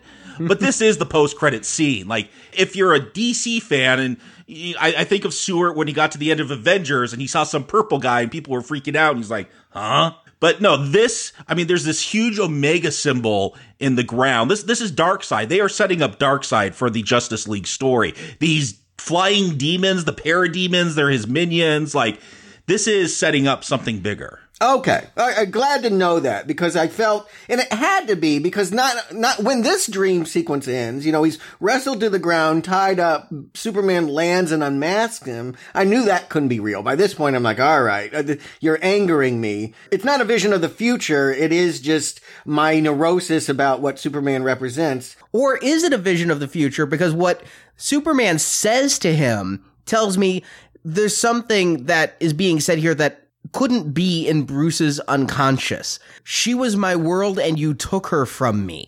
So this is an alternate universe or something where Batman killed Lois, I'm taking it? Or it's the future. Yeah. Because we see after the dream, I think they're supposed to play it off as another dream, but this is the Flash. Like, the Flash is able to run so fast he could travel through time. And this is the Flash trying to give him a warning that there's something important about Lois and he's come too early, but remember Lois, that's the most important thing. Yeah, you were always right, which is I take it to mean that Superman is going to be a problem. Batman purposely or inadvertently is going to do something that kills Lois Lane. And no audience member will miss Amy Adams.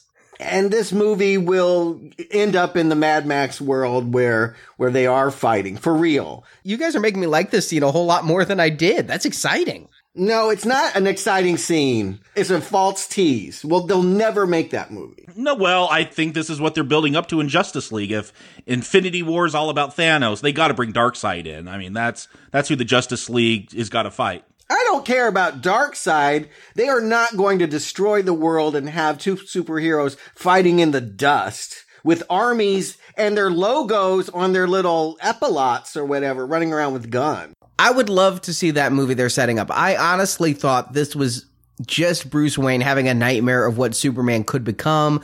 But yet when Superman says, you took her from me, I don't know. I'll just say they've done it in the comics. There's ways to do it. We'll see what Warner Brothers does. I don't totally throw the idea away. What troubled me about this dream scene, this is the first real action piece that we see. Batman thinks he's going to get a weapon to stop Superman. It's an ambush. He starts fighting. Look, crazy dream, post-apocalypse. He's shooting guns. I'm over it. I'm just going to say that. I won't complain about Batman using guns in this film. This is fan fiction. But when he starts fighting, it scared me for what I was going to see when he actually faced off against Superman. The choreography just was not great. Like, I wasn't enthralled by when he starts punching these Superman soldiers, and it looked clunky. I don't know what was going on, maybe because it's all green screen. It just didn't excite me. I didn't think it was that bad. I was surprised Batman got the beat down he did. You know, Batman versus a bunch of guys. Later in the same movie, we're going to see Batman beat the crap out of a bunch of guys. So to see him taken down here, that was a little shocking to me. Yeah, I don't know what the significance of these Superman soldiers are, because this is tied to Darkseid. You know, the new gods. I don't know how much of this is telling of the future and how much of this is just Bruce Wayne's neurosis and fear. It's a dream, so we just won't know what it is. If they ever get to it, it's some movie 3-4 movies away. And right now, just treat it like a weird dream within a dream, because then he wakes up and there's more dream, or at least there's a vision. And then when the Flash shows up, I'm like, who is that? Because we haven't been seeing the Flash yet.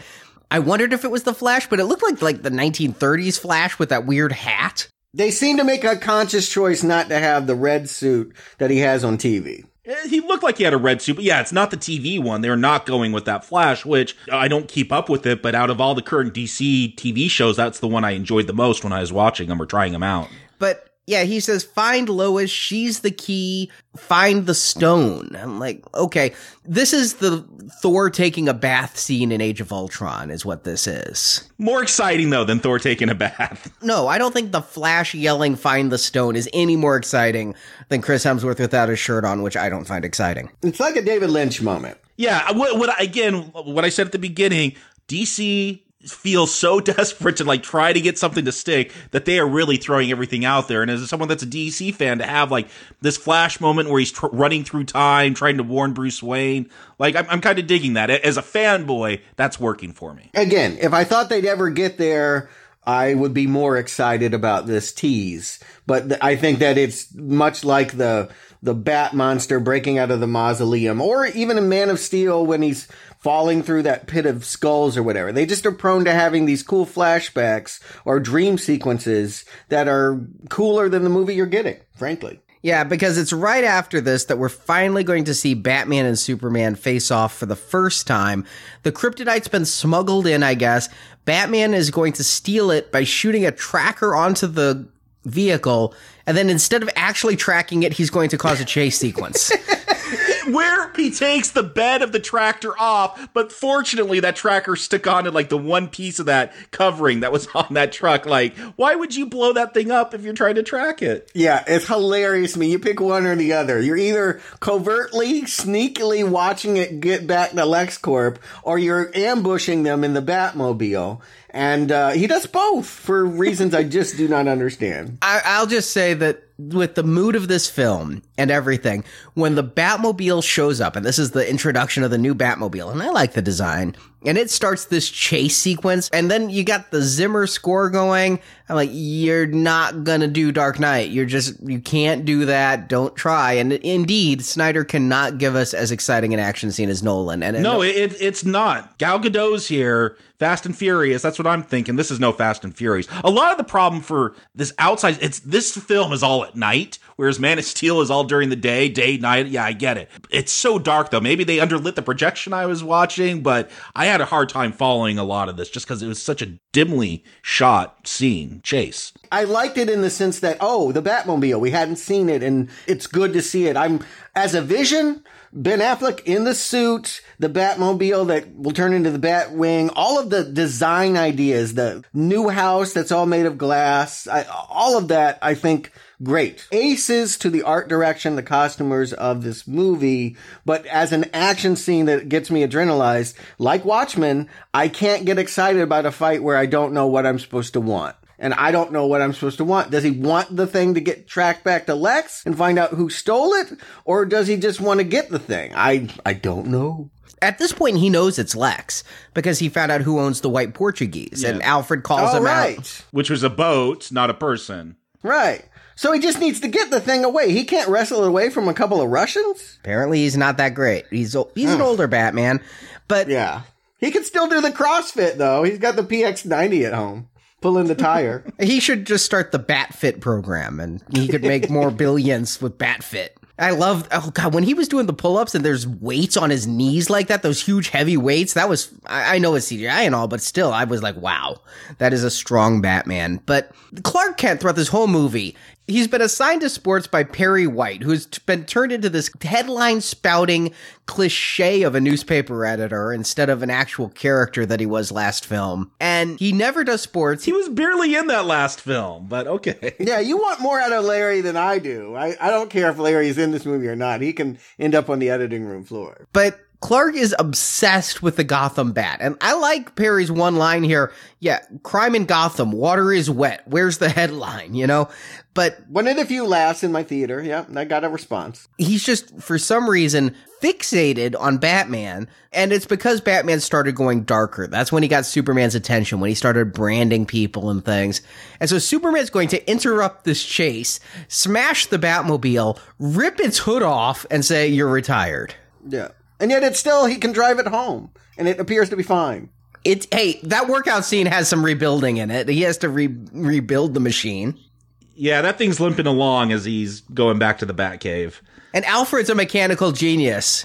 I mean, there's no Lucius Fox. We need to streamline this. But yeah, Alfred is able to help.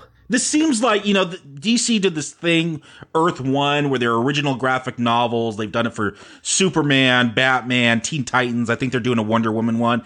But it's really like, let's do graphic novels where they're just the new updated origin stories for people who like movies and they don't want to read 75 years worth of comics.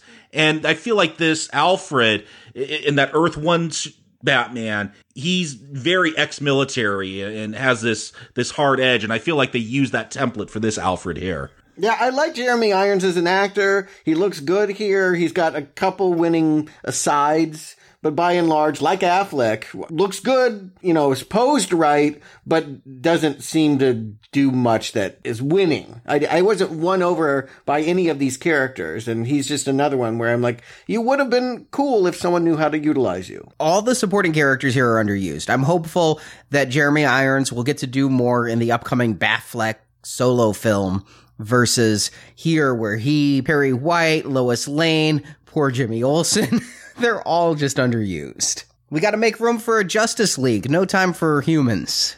I think everyone is underutilized. I think Batman and Superman are underutilized. I feel like this is a movie where, again, like Watchmen, I cannot invest in anyone. I never really understand what I'm supposed to care about. Who am I rooting for? I'm rooting for Batman because Superman's a dick. Superman rips off the hood of a car. Superman could have knocked on the door. You guys are really tough on Superman. When he is a good guy, he's a Boy Scout that's boring. And when he has an attitude, he's a dick and an asshole. I just think you guys don't like Superman. You don't like the character. You like Batman because you like the idea of a renegade. No, that's not true. I recommended Superman 3. Like, I liked that version of Superman, the Boy Scout version of Superman, where they had writers and an actor who could pull that off. That's not happening here. Superman 3 better than Batman v Superman. That's the Perry White headline. Yeah, I'm not saying that right now, but... Not out loud, but I can read your mind.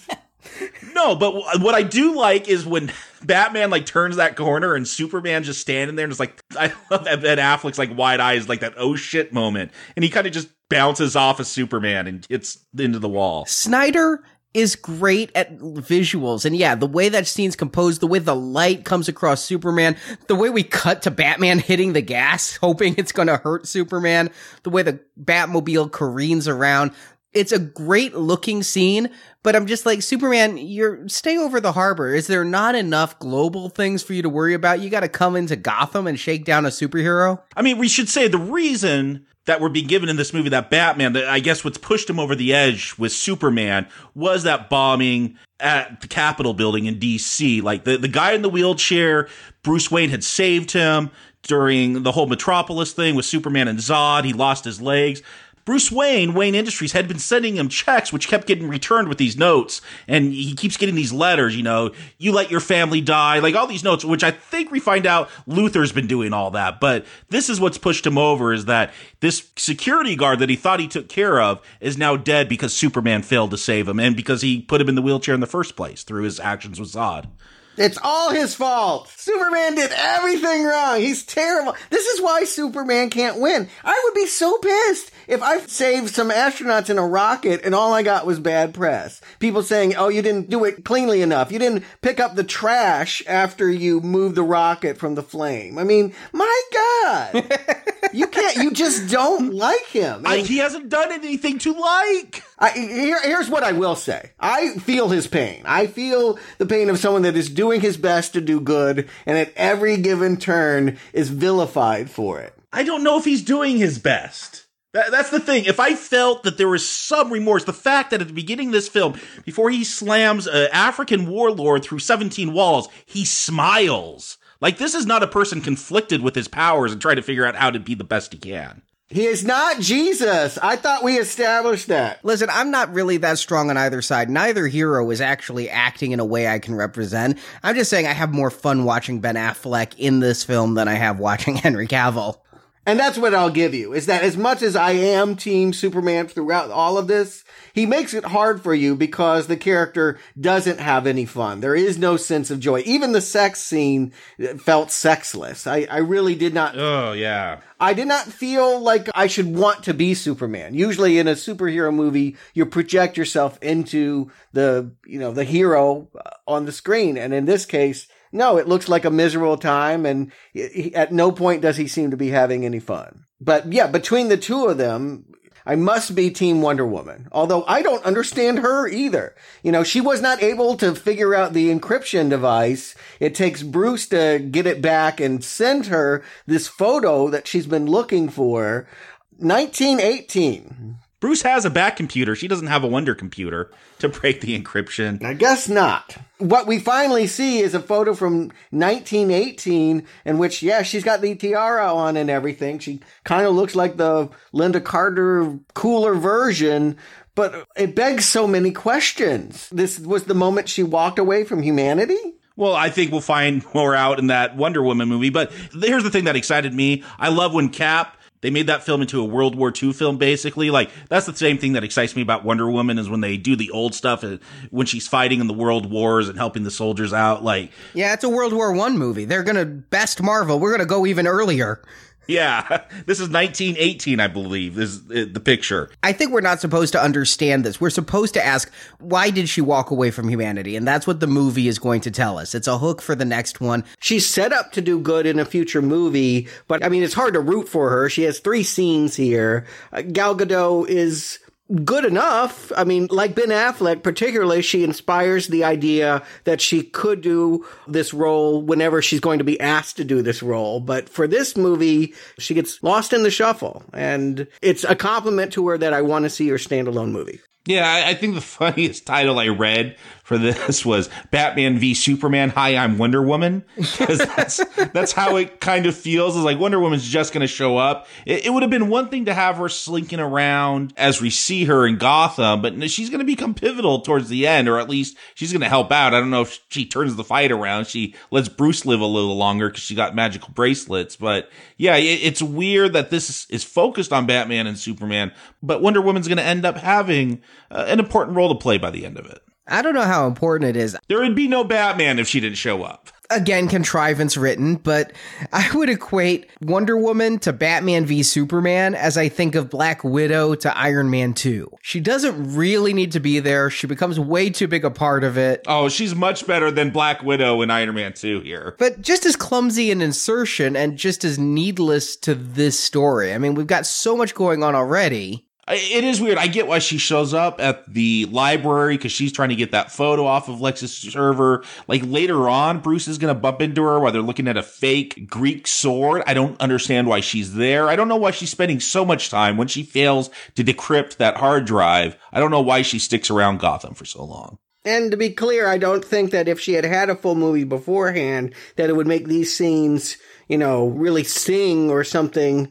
All that she really does is make an appearance. I mean, she just wants to let you know they're going to get to her eventually. And if you're a Wonder Woman fan, there's reason to feel encouragement. Again, they're spending so much time world building.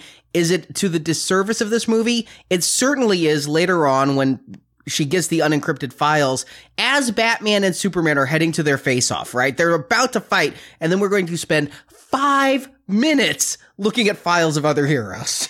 Yeah. I hope that's an encrypted email that he sent, because that's some damning evidence. I mean, can we just talk about that email right now? It doesn't implicate him. Maybe he's going Snowden. Well, yeah, it doesn't damn Bruce, but yeah, we're told Luthor has this theory about metahumans, that there's more people like Superman. When Bruce Wayne decrypts that hard drive that he downloaded, there's all these files. The one about Wonder Woman, it's got that picture. That's why Wonder Woman's been walking around Gotham, I guess, visiting Gotham, because she's been trying to get this picture back. You can't get a picture back by taking it from the computer, right? I mean, yeah, once it's digital. No, you have to put a virus on there and delete the picture.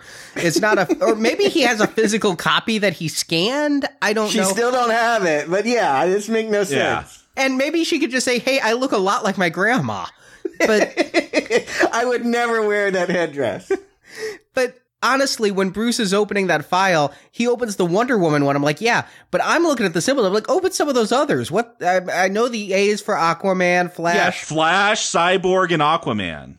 She finally opens it, and we get to see the Flash stop a convenience store robbery, Aquaman kind of hanging in the Titanic. It's weird how long he looks at that camera before he decides to stab it with his Triton. And it still gets away with a photo with him. Yeah, there was another camera down there. Yeah. Okay. It's transmitting, and then we spend way too much time on Cyborg, honestly. I would have been fine if we just had a file on Cyborg with a quick scene. When we see this, rattling box and this dismembered body, I'm like, I understand what I'm seeing. I know who Cyborg is from an 80s cartoon, but come on, what happened to this movie? Where is Batman v Superman anymore? This is all Dawn of Justice. Well, that's in the title, too. This is all Legend of the Superheroes. That Cyborg scene is distressingly bad. I don't know who that is, but that magic Rubik's Cube that makes the torso man come to life, that was horrible. Horribly acted, horribly staged. It does not beg me to want to see more of that. None of them do. I'm not sure what origin they are going with Cyborg. I guess in the original, they had this interdimensional robotic stuff. I know in the New 52, when they rebooted everything a few years back, they used a mother box, which is tied to Darkseid. So I don't know if they're tying Darkseid to Cyborg here, and that's how he's going to get into our world. But yeah, this is all set up. I knew Aquaman was showing up. They had said that. I didn't know about Flash. I knew about Cyborg too. I didn't know, we're going to just see a torso sitting around. It looks bad.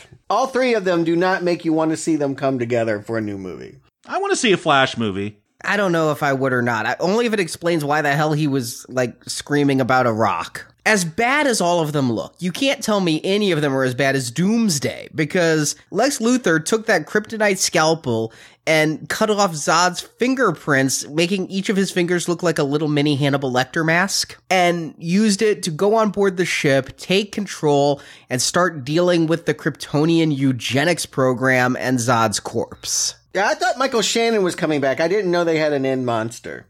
I mean, I do feel like a lot of things were cut out with Lex interacting with this Kryptonian ship. There is one scene that they released online. It's hard for me to tell what it is because I don't have the context, but there is another being there, and he's manipulating. When we see Cyborg in that metal that's going to become him, it's moving around all weird. This being has something like that. From what I read, it's Steppenwolf, who is associated with Darkseid. It seems like they really wanted a lot more Darkseid stuff going on in this film to set up perhaps the Justice League. And the metal he was manipulating were mother boxes, which, again, this is all Fourth World, New God stuff from Jack Kirby. I'm kind of excited to see that stuff, but it makes no sense here, and it would take a whole lot of setup for it to make any sense here. You said a lot of words. I'll just say, let's hope a future movie explains it. It all goes with that dream that Bruce had, is what I'm saying. But I feel like even besides that scene, you think about the Christopher Reeve Superman films where, with the crystals and Lex gets the Fortress of Solitude and he's like, teach me everything. Like we do get that moment here where he's going to find all out about Kryptonians, I guess, and all their knowledge. Boom. All of a sudden he's making a doomsday baby. But all right. And now just as a status check, how are you guys at the movie at this time? Because I enjoyed the beginning hour. You're right. Fun wasn't the right word, but I was engaged. But all of this, the Justice League stuff, anything with Gal Gadot here in the middle, the Senate, now I'm like checking my watch. This movie ground to a halt. Look, that first hour of Man of Steel I really enjoyed. I wasn't feeling any of that during this. I wasn't bored, but again, maybe I'm a DC fanboy. I liked it when Wonder Woman shows up. I like it when we saw that Justice League show up. I was concerned about a lot of things throughout it, but I was staying positive and giving it a green arrow until we see how Lex is going to kidnap Martha to instigate the fight. Indeed, yes. That the fight doesn't come from two superheroes that want to beat each other, but you're blackmailing me with my mama into beating up the superhero is an instant red arrow. I was sitting there going, you know what, this movie, I'm not loving it, but it's perfectly good, I'll give it a pass. Exactly. I thought it was a step up from Man of Steel, even if I thought a lot of it was boring, and I thought it would all go someplace. The moment that Lex starts this eugenics program, again, that word contrivance, everything that happens, he had perfectly got Batman pissed off enough to fight and kill Superman. He'd sent the letters. He'd brought the kryptonite in so Wayne could steal it. You're assuming that was done on purpose to let him get it. I don't care. He brought it in and Wayne stole it. I don't know Lex's motivations. And Superman is so concerned by the way Batman's going, he said, next time they turn on that light, don't answer it. So Batman is standing there at the light. I don't know how long he stands there. It seems longer than waiting for a Jimmy John sandwich because Superman was not so fast it's freaky. In order to kick off the match, Lex kidnaps Lois and pushes her off a roof. You do not need to do this, Lex. The fight is set. I mean, before Muhammad Ali and George Foreman go at it, do you have to go and push Muhammad Ali's girlfriend off a ledge? Everything Lex does from this moment on is stupid. Kidnapping Martha Kent, I was interested when I saw she was working at a restaurant taking out the garbage and people were coming for her. I honestly thought they'd run her down. I thought that was like going to be a way to get Superman all pissed at humanity, was by killing his mom. But he pushes Lois off this roof, which brings Superman from Antarctica. He can hear her. Well, yeah, because we're told Superman's disappeared after that bombing. Like, no one's seen him, and this is the only way to get his attention, apparently. Why go the mom route? If you kidnap Lois and he loves Lois, isn't that enough? Like, why kidnap two women in his life? Well, because he had to push Lois off the building to get him to show up, and then have someone else kidnapped to get him to go fight. So bad. So bad. So are you telling me that Superman was hanging out in the Fortress of Solitude with Kevin Costner? Which is an igloo at this point? There's not even a Fortress of Solitude. I'm just calling it that. It's a little... I think they're on Everest. I mean, he says it's all downhill from here. How true. But from that distance, he hears Lois falling. He catches her. They smile at each other. He never says, hey, why are you falling off a building? Which would be my first question. If Marjorie was falling from a building and I saved her, I'd be like, so what happened? But he goes up to Lex, who throws Polaroids at him. Here's the thing. He's going to use this, I've got your mom. You got to bring me the head of Batman and I'll release your mom. And this is how freaking dumb Superman is. Like we were told in the last story, when Superman was a little kid and all the senses were going crazy, Martha, his mom, says, focus in on my voice. Like, really, why do you have to go fight Batman? Yes. Focus. You could hear things all over the world. Right. Go save your damn mom. Yes. Problem solved. Stuart, that's why I hate this Superman. He's stupid. Indeed. Superman has an hour. He has an hour to kill Batman. Well, he was in freaking Siberia and hears that Lois is falling and finds her. He has super hearing. He has X-ray vision. He decides he's going to go ask Batman for help versus finding his mama. Yeah. And instead of like leading with that, like flying down and being like, I know you want to kill me, but I have this problem and I need your help. He does the hard thud land and like. Yeah, he shows up in the most threatening way possible. Yeah. Lets Batman run the table with all of this stuff, and which I do say I love because it was a callback to Superman 1, wasn't it? When Lex Luthor is letting Superman into his lair, Lex tried flamethrowers and machine guns. Here, Batman tries sound and machine guns. I kind of took it as the same thing, some kind of callback. Were you thinking the Incredible Hulk? Like they do that sound thing and he just takes the manhole covers and smashes them? But, I mean, Superman did the same thing when he was entering Lex's lair. I did not think Incredible Hulk. I just thought Gene Hackman. And so now he's being forced back into the same situation as, do I kill Zod or let the innocent people go? They're putting him back in that stupid situation. At some point, he really is trying to kill Batman. I get the sense, you know. Yeah, he throws him through walls. He is not pulling punches, I don't think. Mm-mm. If you want this guy's help, why are you beating the crap out of him? Yes. This is ill-conceived. Any complaint I would have about this fight, it gives you what you wanted to see, but the way in which it's contrived what's happening is infuriating. Unforgivable. I'll say this. This is almost directly out of The Dark Knight Returns by Frank Miller. Like, Batman shows up in the robot suit, which I love. We finally got some glowing Batman eyes. Like, you always see his pupils coming through that mask. In the comics, it's always just like these white lenses. So I like that. You got the robot suit. In that comic, though, Ronald Reagan has told Superman, you need to go bring that guy under control because he's causing people to turn against the government in Gotham and it's going to cause riots.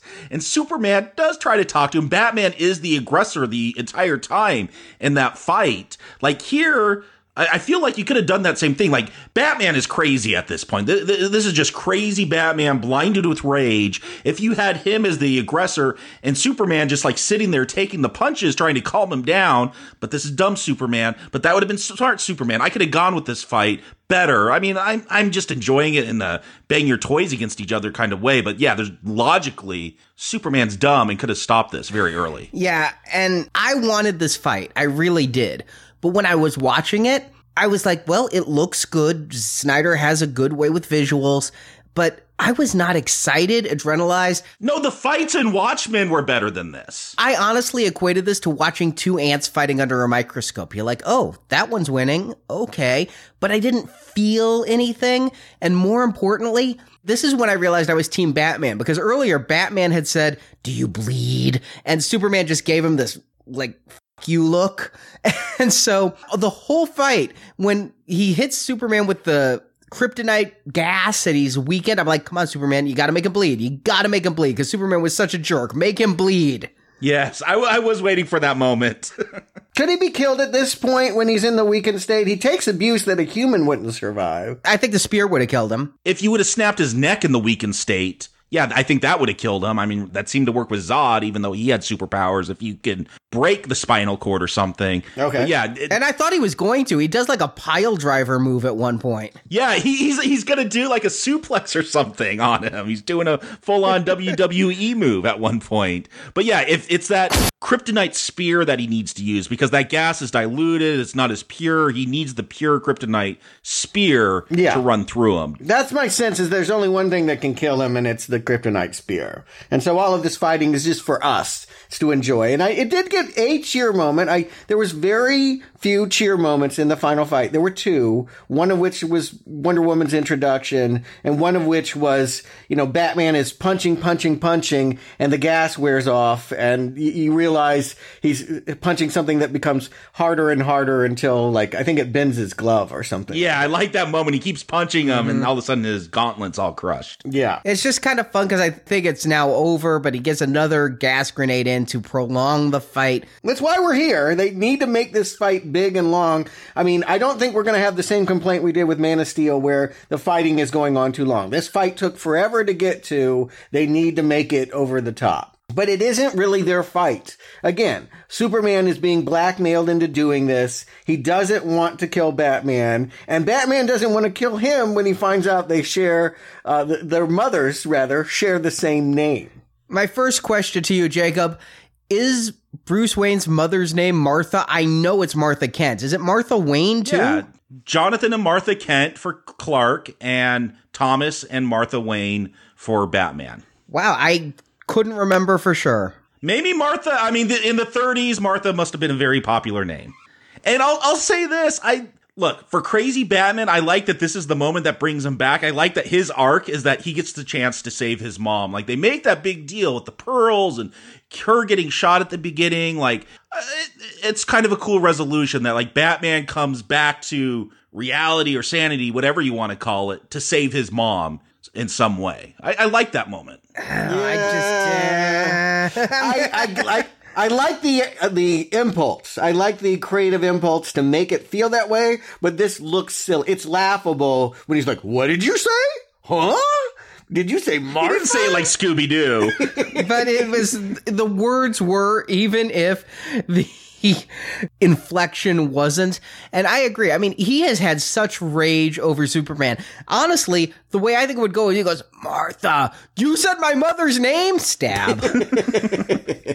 Yeah, how dare you invoke her? I don't know. It's an odd way to end the fight, and it's over. There is no more beef between them. It's contrived. Yes. It is now, let us go rescue Martha from one guy with a flamethrower because Superman couldn't handle it. Best fight in the movie. If I'm like crossing my arms at this point, and I went in and I had some fun, but I crossed my arms when Lex started going nuts and pushed Lois off. This fight made me uncross them. Batman versus all those guys. Oh my Lord, that's exciting. I think it's the best action scene Snyder has ever put on screen. And I've seen every one of his films except for that owl thing. So unless that owl thing has a kick-ass fight, this is it.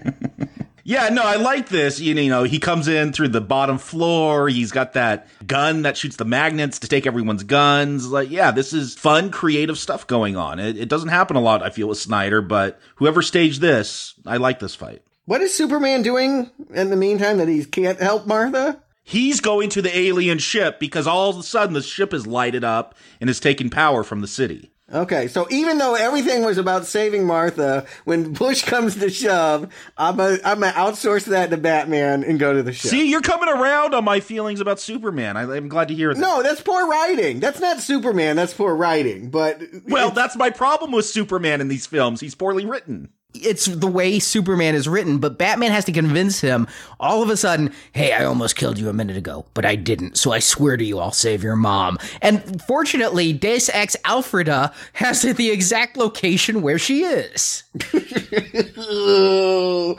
is bad, people. This is really bad. This is like, whatever it cost, whatever the delays are, we wait 6 months and put this movie out and fix this ending. This is not acceptable. Except that fight when Batman gets to the warehouse is awesome. My friend told me that it's like the fighting moves Batman uses here. He said it's like a scene right out of the Arkham Knight game. I haven't played those. I'm going to. I just bought it because I want to play that if this is that level. I think you will like that game, Arnie. I've always had a problem because it's basically Batman punching people so hard he kills them. But yeah, it's Batman. You could do your little combos and spin around and kick people. This does feel like a scene out of those Arkham Knight video games. I mean, it's a cool action moment, but we didn't need the scene. We did not need Martha being saved by a flame retardant cape. No, the whole thing at the end with the flamethrower guy, that was a little much, but everything getting there. And the one laugh my audience gave, I've been teasing it, is after he saves Martha, he goes, "I'm a friend of your son's." You're friends now? And she says, "I know." Yeah. The cape. That is when my audience laughed. The only time my audience gave any visible reaction was when Martha Kent commented on the capes. Yeah, I got a big response in mine as well. And again, you notice those moments because by and large, it was a quiet audience and they were wearing cosplay. I mean, these were people that were opening night mega hyped, and I wouldn't say that they were cheering that often. I do like, though, speaking of the capes, that Batman's cape is actually used against him in these fights. You know, people are grabbing the cape and throwing him down by it, and I'm like, you know, that is good to show capes are a really stupid fighting apparatus. As pointed out in The Incredibles. And in the graphic novel for Watchmen. Yes, there's Dollar Bill who gets caught by his cape. But yeah, while Batman's having the best fight of the movie, Superman is going off to see the creation of a villain. Is he as bad as Nuclear Man, or is he worse than Nuclear Man? Look, I'm going to say this. This is straight out of the Death of Superman, which was a huge event in 92, I believe, where they were going to kill Superman off, and he was going to fight Doomsday. It's bad. It's just like 7 issues of Batman and Doomsday punching each other until they both die. I had read one Superman comic in my life. I read the newspaper strips back in the 70s and 80s, but I'd only read one comic book until Death of Superman, and I was like, that's it? Okay. Yeah, it's not good. What shocks me, they're going for it here. Like, if you haven't seen it, big spoilers coming up. That I felt like this movie kept a tighter lid on the spoilers than The Force Unleashed did. Like, I'm shocked at the end where this movie's going to go. But yeah, Doomsday's going to come out. He's birth. They've changed him a little bit. Yeah, they turned him into the Abomination from The Incredible Hulk. That's when I thought Hulk. That is true. Yeah. In the comic, they took like this single cell organism and they expose it to like a harsh planet and it dies and they scoop it up and they take the genetic material and what it learned. And like they keep trying to get it to evolve until it could withstand all this stuff. But here they've changed it. Like every time he gets wounded, he's going to, do this nuclear explosion and evolve himself and become stronger, which makes bones come out of him. I guess that's what that means.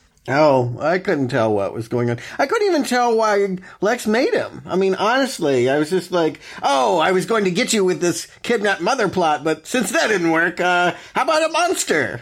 I don't think he expected Batman to actually win the fight, so this was going to get rid of Batman, and then he'd unleash Doomsday to get rid of Superman. And I honestly believe, because of the whole kryptonite thing, he thought Batman would defeat Superman, but Doomsday was plan B. Okay. This is how clear the movie is. All three of us. Choose your own adventure. And instantly when it popped out, I go, they're going to kill it with the spear. Well, yeah. Automatically, like without any suspense, here's an unstoppable monstrosity. I'm like, well, if it came from Krypton cells, you kill it with the spear. Juxtaposed against this, Lois has the spear and is taking it to some body of water that happens to be near the fight for some reason. I thought it was flooding. No, it turns out to be fathoms deep, and she throws it in. Come on. I really expected Aquaman to pop up and go, no, you need this, but didn't happen. Yeah, for some reason, Lois goes over to where this big fight is in the abandoned port. And yeah, chucks the spear into the water. Superman finally does something smart and decides to fly Doomsday like up into space, like get him away from the planet. That's what you wanted. I'm like, Jacob, you got it. Yes, I'm like, they're finally doing something smart. And then the president authorizes the launch of a nuke, which we saw in Avengers, like. But this is the one other moment out of The Dark Knight Returns, I feel like. That, in the backdrop of that story is all this stuff going on with the Cold War turning hot, and Superman tries to stop a nuke, and it totally destroys him. We see that, like, Doomsday falls to Earth, Superman's floating in space, all withered looking, and... Snyder came out and said that this whole thing is to set up the very end of the film. We're supposed to see Superman. I thought he did look rather gray and gaunt, but he floats into the yellow sun, and it brings him back to life. It's supposed to signify Superman can die and come back. So he does it twice in this movie. Yeah, I don't know if there's questions about Superman being able to die. I know that's the whole point of Kryptonite. No, I think it's more about the resurrection. It is Easter weekend after all. And can I just say, I'm not a nuclear scientist nor a missile expert, but I don't think you can target a nuclear missile to a target the size of a person, a moving person, and actually hit them the way it does. Heat-seeking missile. There's a heat-seeking Yeah, nuke, they're moving right? fast. There's heat coming off of them. Is it a heat-seeking nuke? Do they have that? Yeah, sure. Why not? Yeah, why not? Look, I'm not going to get wound up over a nuke hitting them in this film. Leave those efforts for something more important. Yeah, nor did I think that if it did manage to hit them, that it would have any effect. I mean, again, you've established one thing can kill Superman, one thing is going to kill this other Kryptonian mutant. Well, breaking his neck, so two things. Well, I get, I guess you're right. I never thought about Zod in the same way, but yes, you're right. You could break his neck, but again, all of this feels like it was done for us, for the spectacle of it, but I'm like, yeah, and eventually they'll get back to Earth and get to that sphere. There's no excitement to whether this will work. And Doomsday falls back to Earth onto an island that's uninhabited, thank goodness. because they want to make a point that innocent people aren't dying here. Oh, that again, contrived. My God! And if he had landed in a populated city, you'd be screaming that Superman is letting the people die. He cannot win! No, Superman wouldn't be letting the people die. He tried. That's the difference. Getting Doomsday up to space, he tried. If people die, he's done the best he could to move the fight away. I just find it funny because they make that point like 3 or 4 times through. Yeah. Anderson Cooper's like, everyone's gone home from downtown Metropolis. There's no one there, guys. No one. It's just so reactionary. Yeah. I didn't even notice it. But then again, I didn't notice the problem of the last movie. So there you go. But we find out that Doomsday, like whenever he gets really hurt, he blows up and turns into something else. We see that blast. We think Bruce is going to die. But no, Wonder Woman shows up. She was on a plane ready to leave until she saw what was going on. You know, the score like changes. It's been this big thudding Hans Zimmer Junkie XL score like they've done before. I don't know if it's supposed to be sitar, if this is some Greek instrument. It's not quite electric guitar, but like definitely brings something in there when she shows up. And again, I'm just like, sweet. Like, look, there's nothing intelligent here. I'm not going to try to concede and say like, this is such a great cinematic moment. But to see like Wonder Woman show up and come and fight, I'm enjoying this as a comic book fan. I think I'm right with Stuart. I think I'm Team Wonder Woman. Gal Gadot is the only person who looks like she's having fun in this fight. She smiles. She's like happy to be in the fight. And that like makes me like her. I heard all these online people, oh, Gal Gadot, she doesn't have the body type for Wonder Woman. She's too small. She's not Amazonian. She's too short. And I'm like, but you know what? She's got the tude. She's got the look. She was my favorite fighter in this ending. Yeah. She breaks out the lasso at one point. I thought it was going to start telling the truth. Yes, I did too. I'm like, Doomsday's going to spill the secrets. It's going to be like, I know this movie's not very good. I know you guys can see all the holes. All right, and you know what else, though? When Superman, Wonder Woman, and Batman are all attacking Doomsday and Wonder Woman cuts off his hand, it's reminding me of the climax of Sucker Punch, but this is a much better movie than Sucker Punch. I didn't see it. I blocked that movie out, so I don't remember that part. I'm getting a Lord of the Rings vibe here, though. I mean, this Doomsday looks like a troll, and she's able to injure it. She's not able to kill it, but she's slashing it up with her sword. It grows back its limbs very quickly. Yeah. And so Batman, who was so upset about Metropolis getting destroyed, is like, we need the spear, so let's lead it to my town. So it goes back to Gotham with him. And I still didn't realize they were going to kill Superman. I mean, I knew Doomsday was here. I knew Doomsday killed Superman. But I still, because I knew they were leading up to Justice League, and you're not going to have that without Superman, I still didn't think they were going to kill him. No, I thought they were going to Bane Doomsday here, as they did to Bane and Batman and Robin. Like, he was going to be this character that shows up that didn't have a whole lot of connection to his comic book story. Here's where I thought this film was going. We see Lois. She's trying to get that spear because of that fight with Doomsday. Like, things fall into that water hole that she's trying to get the spear out of. She's going to drown. I'm thinking, oh, Batman's got to save her because he had that vision, you know, don't let it happen to Lois or whatever it was. I thought he was going to go, like, find out she was distressed and save her. But no, Superman just shows up. So I guess whatever's happening to Lois is in some other film. He can't hear Martha, but he can hear Lois specifically pounding on a rock. Yeah, because he cares about one thing. Yeah, but it's not even her scream. She can't scream underwater. She's kind of, but he hears her pounding on the rock. He knows what she sounds like underwater. They had that sex scene. Oh, maybe so, maybe so. But, you know, this is ultimately where it announces this is a Superman movie. Batman may be here, Wonder Woman may be here, but this is the sequel to Man of Steel, and it completes the Christ metaphor, right? I mean, you're shocked that he dies? It's got to. It was a world that didn't accept him as a savior. He has to die for our sins and for Justice League to be born. I hate the Christ metaphor with Superman. Here's what shocked me is that they were playing out the Doomsday story from the comic. Like, in that comic, yeah, Superman defeats Doomsday because they just beat each other to death. Like, that is the resolution. They just punch each other so hard that they both finally collapse and die. And, you know, there's a kryptonite spear here, but Superman's gonna get punctured through this bone hand, and there's kryptonite involved, so he's weak. Like, he's got a big old hole in his chest. Like, they die fighting each other. I did not expect it to go there. I actually really like this because one of the other reasons I was Team Batman, Stuart, is because Batman made a very good point. He says to Superman, you're not a hero, men are heroes. And it really made me think, yeah, if there's no risk, there's no heroic act. You look at real world heroes, those are people who risk everything for the sake of others. Superman can't be hurt. What has he risked? He can be shot at 1,000,000 times. The only thing he risks is the lives of others. He is not a hero, even if he is a martyr. Just in the, I've given up my whole life to help you ungrateful people.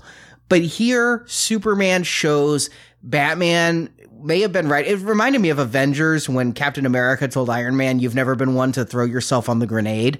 And Iron Man then at the end has to fly into space and almost sacrifice himself. Here, this moment is Superman's first heroic moment in 2 movies. Okay, I agree. Superman sucks. That's what they should have called this. Thank you for coming around to our point of view. Anyway, I'm just giving up. You guys hate him and he's dead, so I'm sure you love this. I don't hate him. I just like Batman more. And I'm just talking about this specific version of Superman. Like, oh, he is the worst. I imagine there were no tears then when it was confusing that they had 2 funerals. Is he outed? I know that the Daily Planet lists Clark is missing. No, they say he's dead. Perry White has an obituary for Clark, and Perry White's an idiot. Like, the whole time he's like, where's Clark? Why is he always disappearing? I'm like, you work with this guy, you have pictures of Superman, dude just puts on glasses. Like, what kind of journalist are you, Perry? Like, Superman and Clark have a funeral at the same time? But I don't think that he's outed. I think that they're burying Superman and they're burying Clark. Clark is missing. I really thought Clark's would be the empty casket, right? Because obviously if Superman's dead, the government's going to steal that like they did Zod. I don't believe they'd bury him. I think they'd keep him around for scientific testing too, because they lost Zod. Well, maybe Wonder Woman and Batman got his body out of there. Well, here's where I was confused. I was like, if we have established that these Kryptonian ships can bring people back from the dead, why aren't they bringing him in there? Why aren't they doing what... That's what they do in the comic. Okay. I mean, he's brought back through Krypton technology in the Fortress of Solitude. Yeah, that seemed to me where it was going. But no, they're putting him in the ground. And Lex is rightfully put in prison. Do they shave your head in prison like they do when you join the military? No. I thought there was going to be like some explosion where he lost his hair. I'm waiting for Lex to go bald, but no, they just shave it here. I think he's just requested it maybe. Hey, if I'm going to prison, can you take off my hair? And is this a dream sequence or did this really happen? Batman comes to him in the jail cell and he warns him about whatever you called it, coming from space and eating humanity. Does he really warn Batman, or was that all in his head because he's crazy? I took it as really happening because this shows Batman is a hero again. He could have branded Lex. He could have killed Lex. Lex caused all this. Lex manipulated him. He has that brand right there. He chooses to punch the wall instead of Lex. If this was a dream sequence, it robs Batman of his arc. Okay, I really wasn't clear because there are 2 security guards that Batman probably punched out in order to do this moment, but whatever. Well, no, I think it's like the Dark Knight where they just disappear and let him in. Yeah, earlier Clark says that Batman's working with the police. So I take it as they're like paving the way for Batman to get in there. I think they want Lex dead too, and they'll be happy to let Batman brand him. But I'm projecting. I feel like Warner Brothers, because I don't know, maybe they're afraid people won't stay for the after credit scenes or something, but I feel like they put them all at the ending. This feels like a Lord of the Rings ending where, yeah, we get this scene with Lex in jail, we get 2 funerals, we're going to have this whole conversation between Wonder Woman and Bruce Wayne about now they got to put together this Justice League because something's coming. This movie just goes on for a while at the end. It does to me too, and I literally was thinking of Return of the King with the funeral scene and everything. I'm like, okay, is there going to be something else? I felt Superman Resurrection had to happen because this was going on too long, and it was all montage, but Lois Lane gets that engagement ring. That was not set up anywhere. It's like, and it's bad timing. Oh, you're grieving so much. Here, make it harder on yourself by knowing he was going to propose with this tiny diamond. Superman can crush coal and turn it into a better diamond than what was on that ring. Henry Cavill is a dick. Oh my God! He's cheap bastard! God damn! He ought to stay in that casket. I don't know what's happening to make the dirt fly up at the end, but just stay down, motherfucker. Just stay down. They don't love you. I felt this had to lead to Superman's resurrection, but then I thought it wasn't going to when they're gathering. But I think, how can you have Justice League without Superman? Warner Brothers marketing was assemble the 7.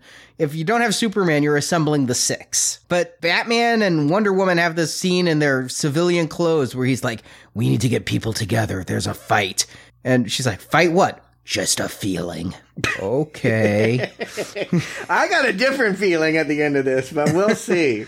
And then the dirt does rise up. I mean, there's no mystery. Superman is coming back to life, and they just cut away as credits roll. I mean, he'll be alive whenever we get to Justice League, which is 2017. But how anxious are we for that Justice League movie? Jacob Stewart, what is the verdict on Batman v Superman, Dawn of Justice? Jacob. After seeing that, it was a hung jury. Like, I really had to think about this one because, look. What did you like? Well, listen up and I'll tell you. I'm getting there. And I've said what I've liked as we've talked about this. Obviously, the story is clunky. Like, this feels weighted down by a lot of problems I've seen in a lot of the superhero movies where things are just contrived and it just, how do we get to the points where fighting happens and things blow up? Like, yeah, it's a clunky film, but it also had, look, I'm the comics fan. It had those moments that I enjoyed, like when Wonder Woman, you see that picture of her from 1918, when you see these clips, not Cyborg, but you see Aquaman and you see the Flash showing up, you get that crazy Darkseid dream going on. Like there are moments that I liked, and I like this interpretation in a kind of fan fiction, Elseworlds kind of way of Batman, where he has just gone crazy and he's taken extreme methods.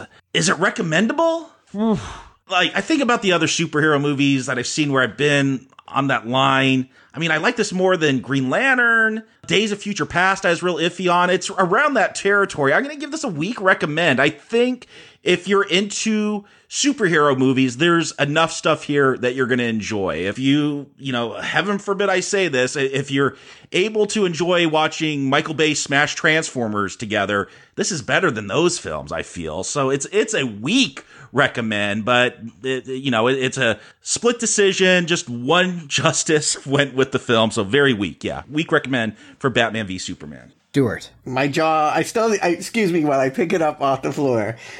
Wow. Wow, really? I thought we were in unison. Look, I here. like Superman 3. I liked Batman and Robin. I recommended those too.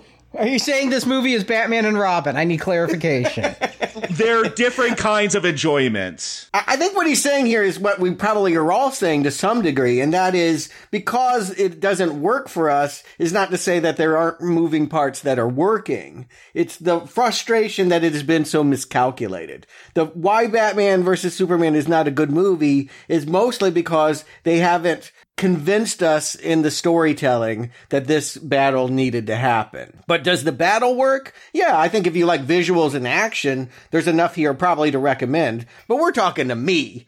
I need a story. Yeah. And this damn well does not work in the third half. I mean, it falls apart embarrassingly. Like I said, I don't know how much they spent on this, $500 million. They need to spend another $500 million and just reshoot this ending because it is a complete and total failure as far as the whole blackmailing him with the mama thing is just not what they promised. They told us that these were two guys that had a public disagreement and were going to settle it in a battle, and to be blackmailed into a half-ass fight before fighting against the greater evil, it is a complete and utter betrayal. Even if I had loved everything that came before, it would be a red arrow. But because the movie had been so spotty, it's even easier to give it that. I mean, Bruce has a line at the end saying, "We can do better, we have to." I agree. We deserve better than this. I agreed with that line, too, that they could do better. I'm looking forward to Suicide Squad. And I agree with the line, "We deserve better than this." I mean, it's telling to me that the best Batman scene I saw that entire night was the Lego Batman trailer that played before the movie. That movie looks great. Which is not part of our Batman series. We're not doing it.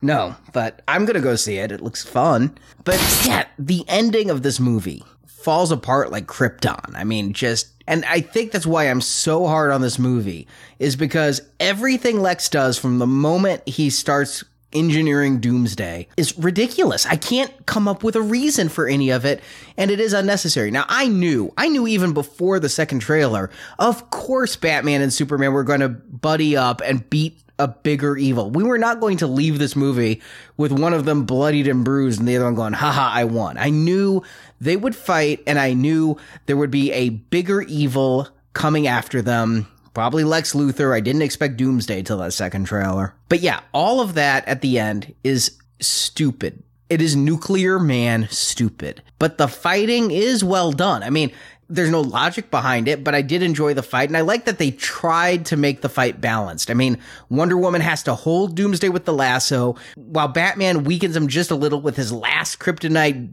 gas bomb, and that is what allows Superman to spear him. It's fight action, stupid reasoning. Before that was like 45 minutes of mind-numbing dullness with the Senate and the plot points that go nowhere. At the time they were happening, I'm like, well, these better pay off, and they don't. But that first hour, I was riveted. I really was. And I sat there like 90 minutes into the movie going, God, I didn't read any reviews coming in, but how could you not know about them, right? This movie just got slammed, and there's that wonderfully funny, sad Ben Affleck video with Sounds of Silence playing. I mean, I knew this, and I'm like, why does everyone hate this movie so much? It's not that bad. I've recommended far worse movies. And even though it did fall apart at the end, I still think this is a recommendable film. I do. I just think... What? Yeah. This is crazy. You guys just... I want you to play back the tape and hear what you said, and then try to put together with the idea that you're telling people they should go through that experience. I brought out the good and the bad. I talked about what I liked and what didn't work. I mean... You brought out the bad more than you brought out any good. No. Superman is bad, and he dies in this film. That's a good thing. Okay, all right. And for me, I called out what I liked too. I liked the first hour. I liked the setup. I liked the ideas. I loved the Batman versus Kidnapper fight. There's a lot of good here. I'll agree it's a weak recommend. Like if we were doing a percentage system and 50% and below is not recommend and 51 and up is recommend, we're sitting at like 55% because the ending is that stupid. But until the ending, we were sitting at a good 75 to 80% for me. So yeah, I'm going to recommend this film, even though I'm like, I blame Snyder and Goyer for the stupidity of the end. Just know you're enabling them. You can say you hate them all you want. You keep endorsing them. I bought one ticket. Millions of people out there bought tickets. So I didn't enable them. I bought two, so I enabled them a little. But they're doing better than Bryan Singer did. So kudos to both Goyer and Snyder. Yeah, and I'm actually, even though I feel it was ham-fistedly inserted into this movie, the little teases for Justice League Part 1 has me excited. Not as excited as I am for Suicide Squad. I still think Suicide Squad will be the first movie to truly jazz me and excite me about this universe. I am so excited for that film. I'm hyped. I actually am like buying a Joker figure. I'm that excited for it, a Jared Leto Joker. But as for the rest of this universe, we'll see. I mean, this year we got Suicide Squad, and just next year, I mean, there's not a whole lot of time.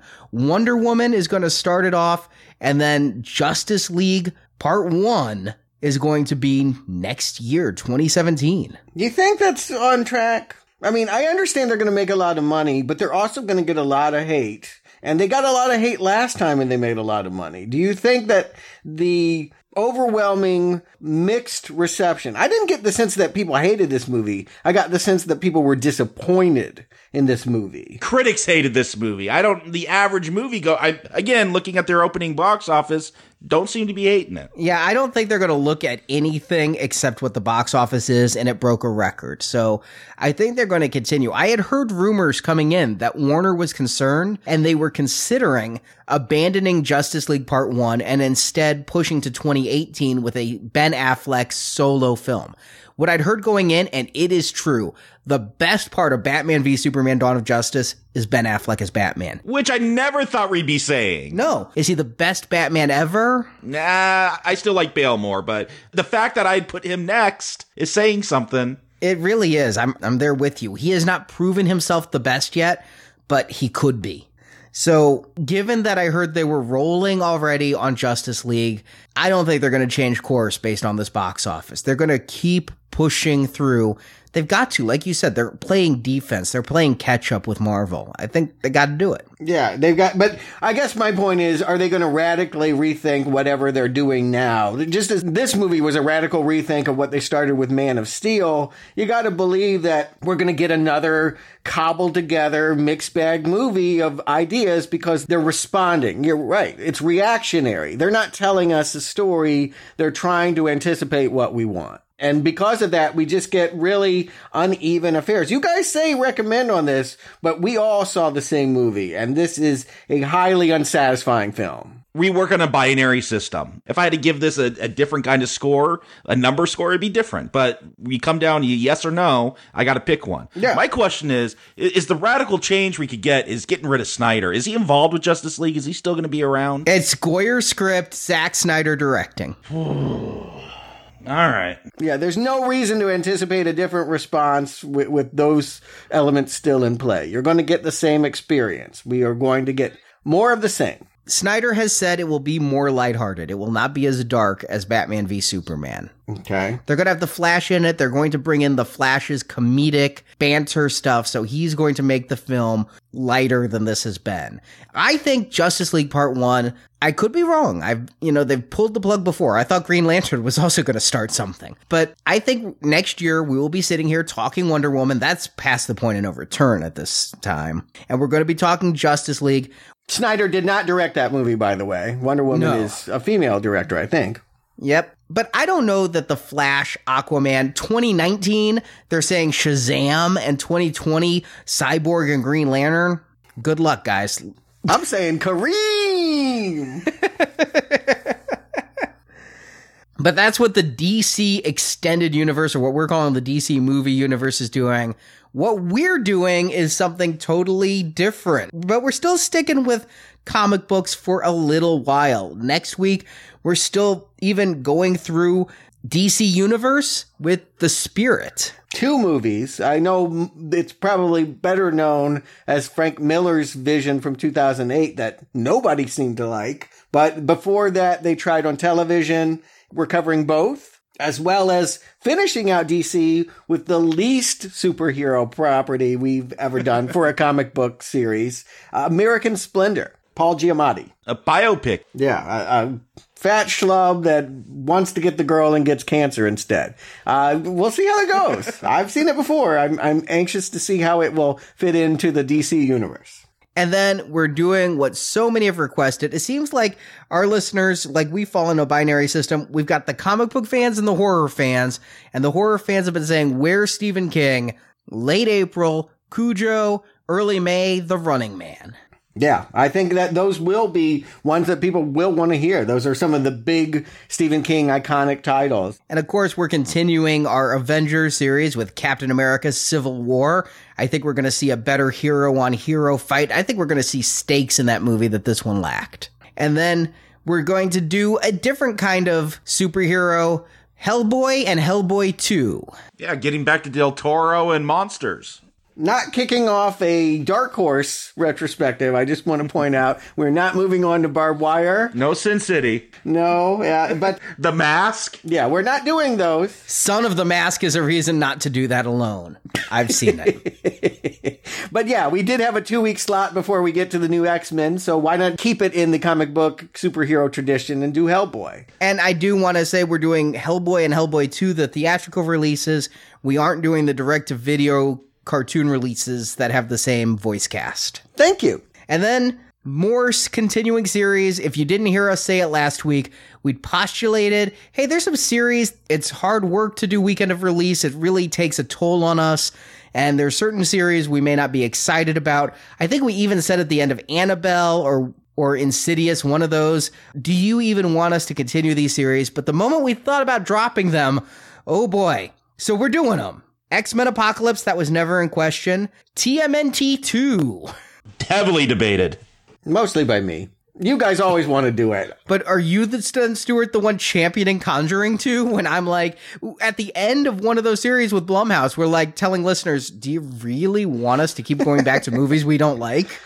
Annabelle was horrible. I can admit that is not something we want to go back to. Well, you're going back. I saw a sequel announced. Yeah, Annabelle 2's coming also. Oh, God. But I do like the actors in Conjuring. I think that is what is having me hopeful that a part 2 could work. And yeah, it's going to go to England. Something about that seems appealing as well. So I'm definitely more optimistic about Conjuring 2 than Turtles 2, but we'll be doing both in June, as well as kicking off, I think we should say it now, another spy series. How can we not call it the Bourne retrospective? Exactly. And we're getting Damon back. Once you lose your leading man, as they do in the fourth one, it comes a little illegitimate. And I was starting to think, oh, that's a series we don't want to do. But they actually got the Jason Bourne back for this July's Jason Bourne. Matt Damon is here. So it seems the right impulse to cover the 5 films that he was involved with, as well as a TV movie that Richard Chamberlain starred in the 80s. And then, of course, more theatrical releases with Star Trek Beyond, which I'm hearing mixed things, but I'm looking forward to going back to where no man has gone before. And then the film, honestly, after Civil War, I'm most excited for this year, Suicide Squad. That Bohemian Rhapsody trailer. Awesome. Yeah, it looks good. It does look like the most exciting superhero movie of the year. And that's saying something, because I really want Civil War to be that film. But there's something very appealing about what they've got going for a cadre of villains that are going to work like a Justice League. Fingers crossed that experiment really goes off. And then also, here's the big reveal. Starting in April, we are starting our spring donation drive. Just to remind people or inform new listeners, Now Playing has no sponsors or ads. It costs money for our servers, for our bandwidth, for our equipment. There's more than movie tickets that go into play here. There's a lot of work by a lot of people who are behind the scenes that we list in the credits, and we thank them all. But we rely on listener support to do the show we do every week. And if you enjoy this review, if you enjoyed our Watchmen review, we got a lot of positive feedback, and thank you to everyone who said positive things about it. But if you enjoy this show and want to see it keep going, we need your financial support. And during our donation drives, we say thank you to those who supported us with bonus podcasts. And as we've always done, we're doing 3 tiers: silver, gold, and platinum. We're starting our silver retrospective. It's a twofer that I'm calling Will Smith Saves the World. Yes, it begins with a trilogy of Marvel comics or Malibu comics, Men in Black. We all know this series, although I've never actually watched one of them, and I will be watching 3 of them. And then we drop that to go into gold, but we'll return in June to finish it off with Will Smith fighting aliens in Independence Day, and the aliens coming back once Will Smith isn't in Independence Day 2. And that is for a donation of $10 or more made between April 1st and July 31st. You get those 5 podcasts spread out over a couple of months there. But if you go a little bit bigger, if you do $25 or more, you're going to get some time travel. Yeah, that's our gold level donation. You're going to get a total of 11 bonus podcasts. You'll get those 5 Men in Black and Independence Day. Plus, we're going back in time 30 years to the 1986 and just tackling some fun sci-fi fantasy movies from then. Yeah, I mean, that has been a huge summer. We have talked about so many franchises that were spawned from it, including Marvel. There was an Alien chapter, Poltergeist, so many things that were near and dear to me. But there were movies that didn't get franchised that I think were equally influential to our childhood. And that's what we kind of rounded up. I think I've seen all these films as a kid in 86. The banner is Sci-Fi of Summer 1986. And we're going in the order of release, starting with Critters. Which did get franchised, but... Yeah, that's true. It came out in April, and there were 3 sequels, and we will see them and talk about them on that single podcast, but we're covering the summer of 1986. So it is about that first Critters, first and foremost. We're following that with Invaders from Mars. One of the few films in this retrospective I've seen. I've seen half. Invaders from Mars was the only one of these I saw in theaters in 86. Oh, okay. I'm looking forward to going back to that one, knowing it's a Cannon's picture. Yeah, exactly. It's the film that, well, there were several films, but it was one of the films that really put an end to Cannon. And then we're seeing one, I'm seeing it for the very first time, but I remember the ads, the movie Space Camp. I've never seen it. I want to. And then one that I saw Labyrinth and Legend like back to back. I can't remember. Is this the Tim Curry one? It is not. I don't know. It's the David Bowie one. Yes, definitely. And Muppets, Jim Henson. This has become maybe one of the most beloved bombs of all time. It made no money in the summer of 1986, but I have known so many people that tell me they love it now, and that's how they even got to know who David Bowie was. Yeah, I've never gone back to it since 86. I did enjoy it then, but we'll see how it works now. I've seen it many times, and yeah, I think it'll be a good discussion. Not quite sci-fi, but, fantasy. You get the point. And then another one that's not quite sci-fi, more like fantasy, but has a big popular cult following. Come on, John Carpenter. Yeah, I'm always up for Carpenter. I mean, he wrote the foreword to our book, Big Trouble in Little China. I'm excited. I've seen this movie once. I'm looking forward to a discussion. I've never had a discussion about it. Yeah, this one's a big cult hit, too. It didn't work for me the first time I saw it, but we'll see how it goes this time. And finally, ending on one I saw for the first time a couple years ago, Night of the Creeps. I saw it because it was a 80s legend film, and I wanted to kind of do some background research for one of the movies that is in our book. I saw this, and I really had a fun time with it. I am looking forward to that as the final film in our Gold Donation series. Yeah, again, a big summer for science fiction. These may not be the best, but they're the ones we haven't covered, and we've rounded them up for you. If you can make that donation, we hope to share them with you in between Men in Black and Independence Day. And then after all of those podcasts have been released, who are you going to call? If you have $35 in the bank, what'll we review? Ghostbusters! And Ghostbusters 2. And this new thing that, well, we'll see how it turns out. People are mixed. We are mixed amongst ourselves. Yeah, exactly. I don't know how the new one will be, but I know everyone loves the first one. We'll be talking about all three, and I think finding interesting things to talk about in all of them. Yes, we'll be ending with that theatrical release in mid-July. And again, all the money you donate goes to the show and helping us stay on the air. Even if you don't want to hear us talk Night of the Creeps, Big Trouble, Independence Day, Ghostbusters, Men in Black, any donation you can make, we are extremely grateful for. And you do get these extra podcasts that after the end of July will be in the vault and no longer available. Really looking forward to it. There's a lot of nostalgia, a lot of fun movies, a lot of sci-fi. I hope you can join us. And also, if anybody's going to be in Indianapolis in late April for Indiana Comic-Con, Marjorie and I are hosting a screening of Howard the Duck at 7 p.m. on Saturday at the convention. Leah Thompson's at the convention, so hopefully some Now Playing podcast listeners come out and have a good time. You can find all the details about the con at indianacomiccon.com. So we'll be back next week with The Spirit. So Jacob Stewart, thank you for joining me. And until next week, justice has been served. There's only one way this ends, Cal. Either you die or I do. Thank you for listening to this episode of Now Playing's DC Movie Universe Retrospective Series. We hope you've enjoyed the show. Stay down! If I wanted it, you'd be dead already. Come back to NowPlayingPodcast.com each week for another new movie review podcast. Can you imagine how people on this planet would react if they knew there was someone like this out there?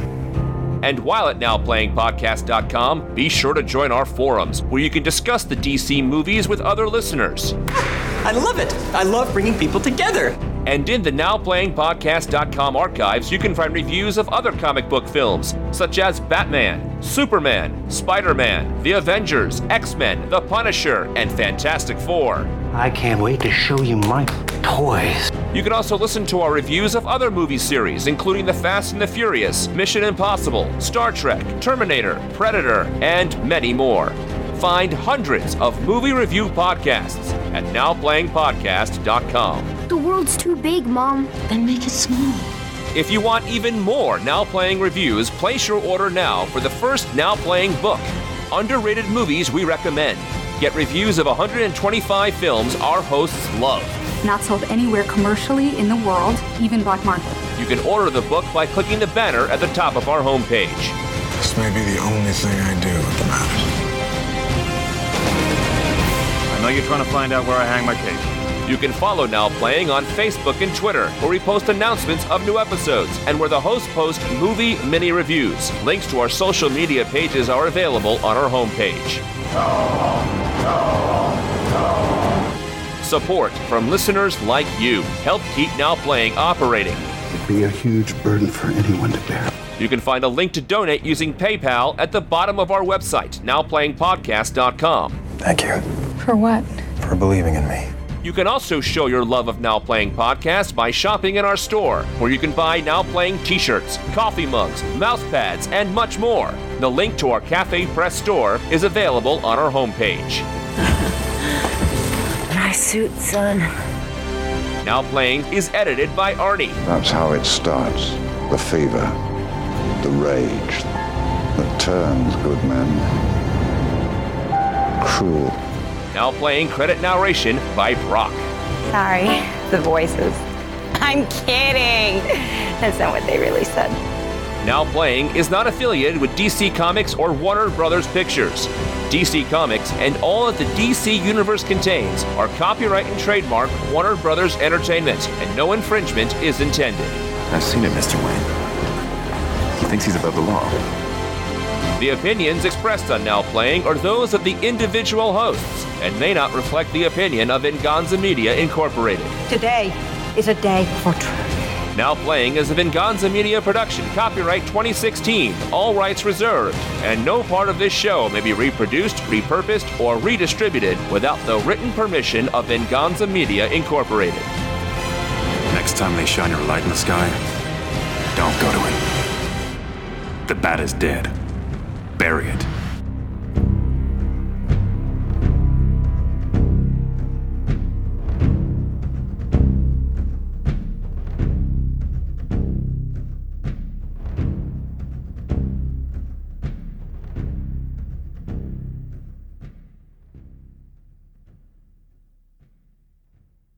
What have you done?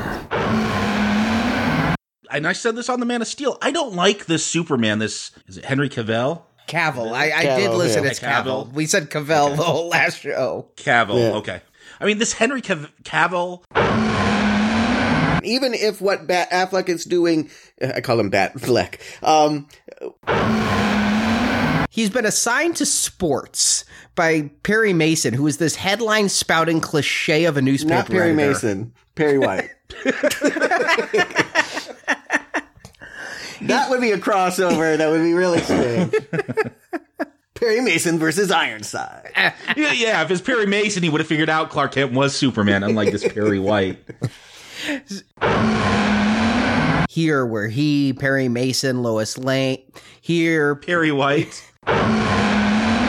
I think everyone is underutilized. I think Batman and Superman are I think Batman and Superman are underutilized. They're lubalized.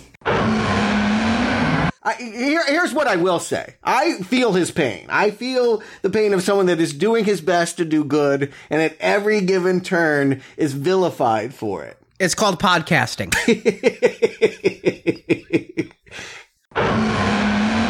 And What's I still weird is, didn't here's realize. Where I thought this. Go ahead. And I still didn't realize. I thought you said go. They're doing better than Bryan Singer did, so kudos to both Goyer and Snyder. Wait, what? This movie's better than the X-Men movies? No, better than Superman Returns. Oh, okay. Because I'm like, don't even know that. No, we've just added an hour to this podcast as I challenge you on that. Oh, Superman Returns. All right, whatever. Yeah, I know you hate it forever. So, Jacob Stewart, thank you for joining me, and I'll record a closing line later. Great.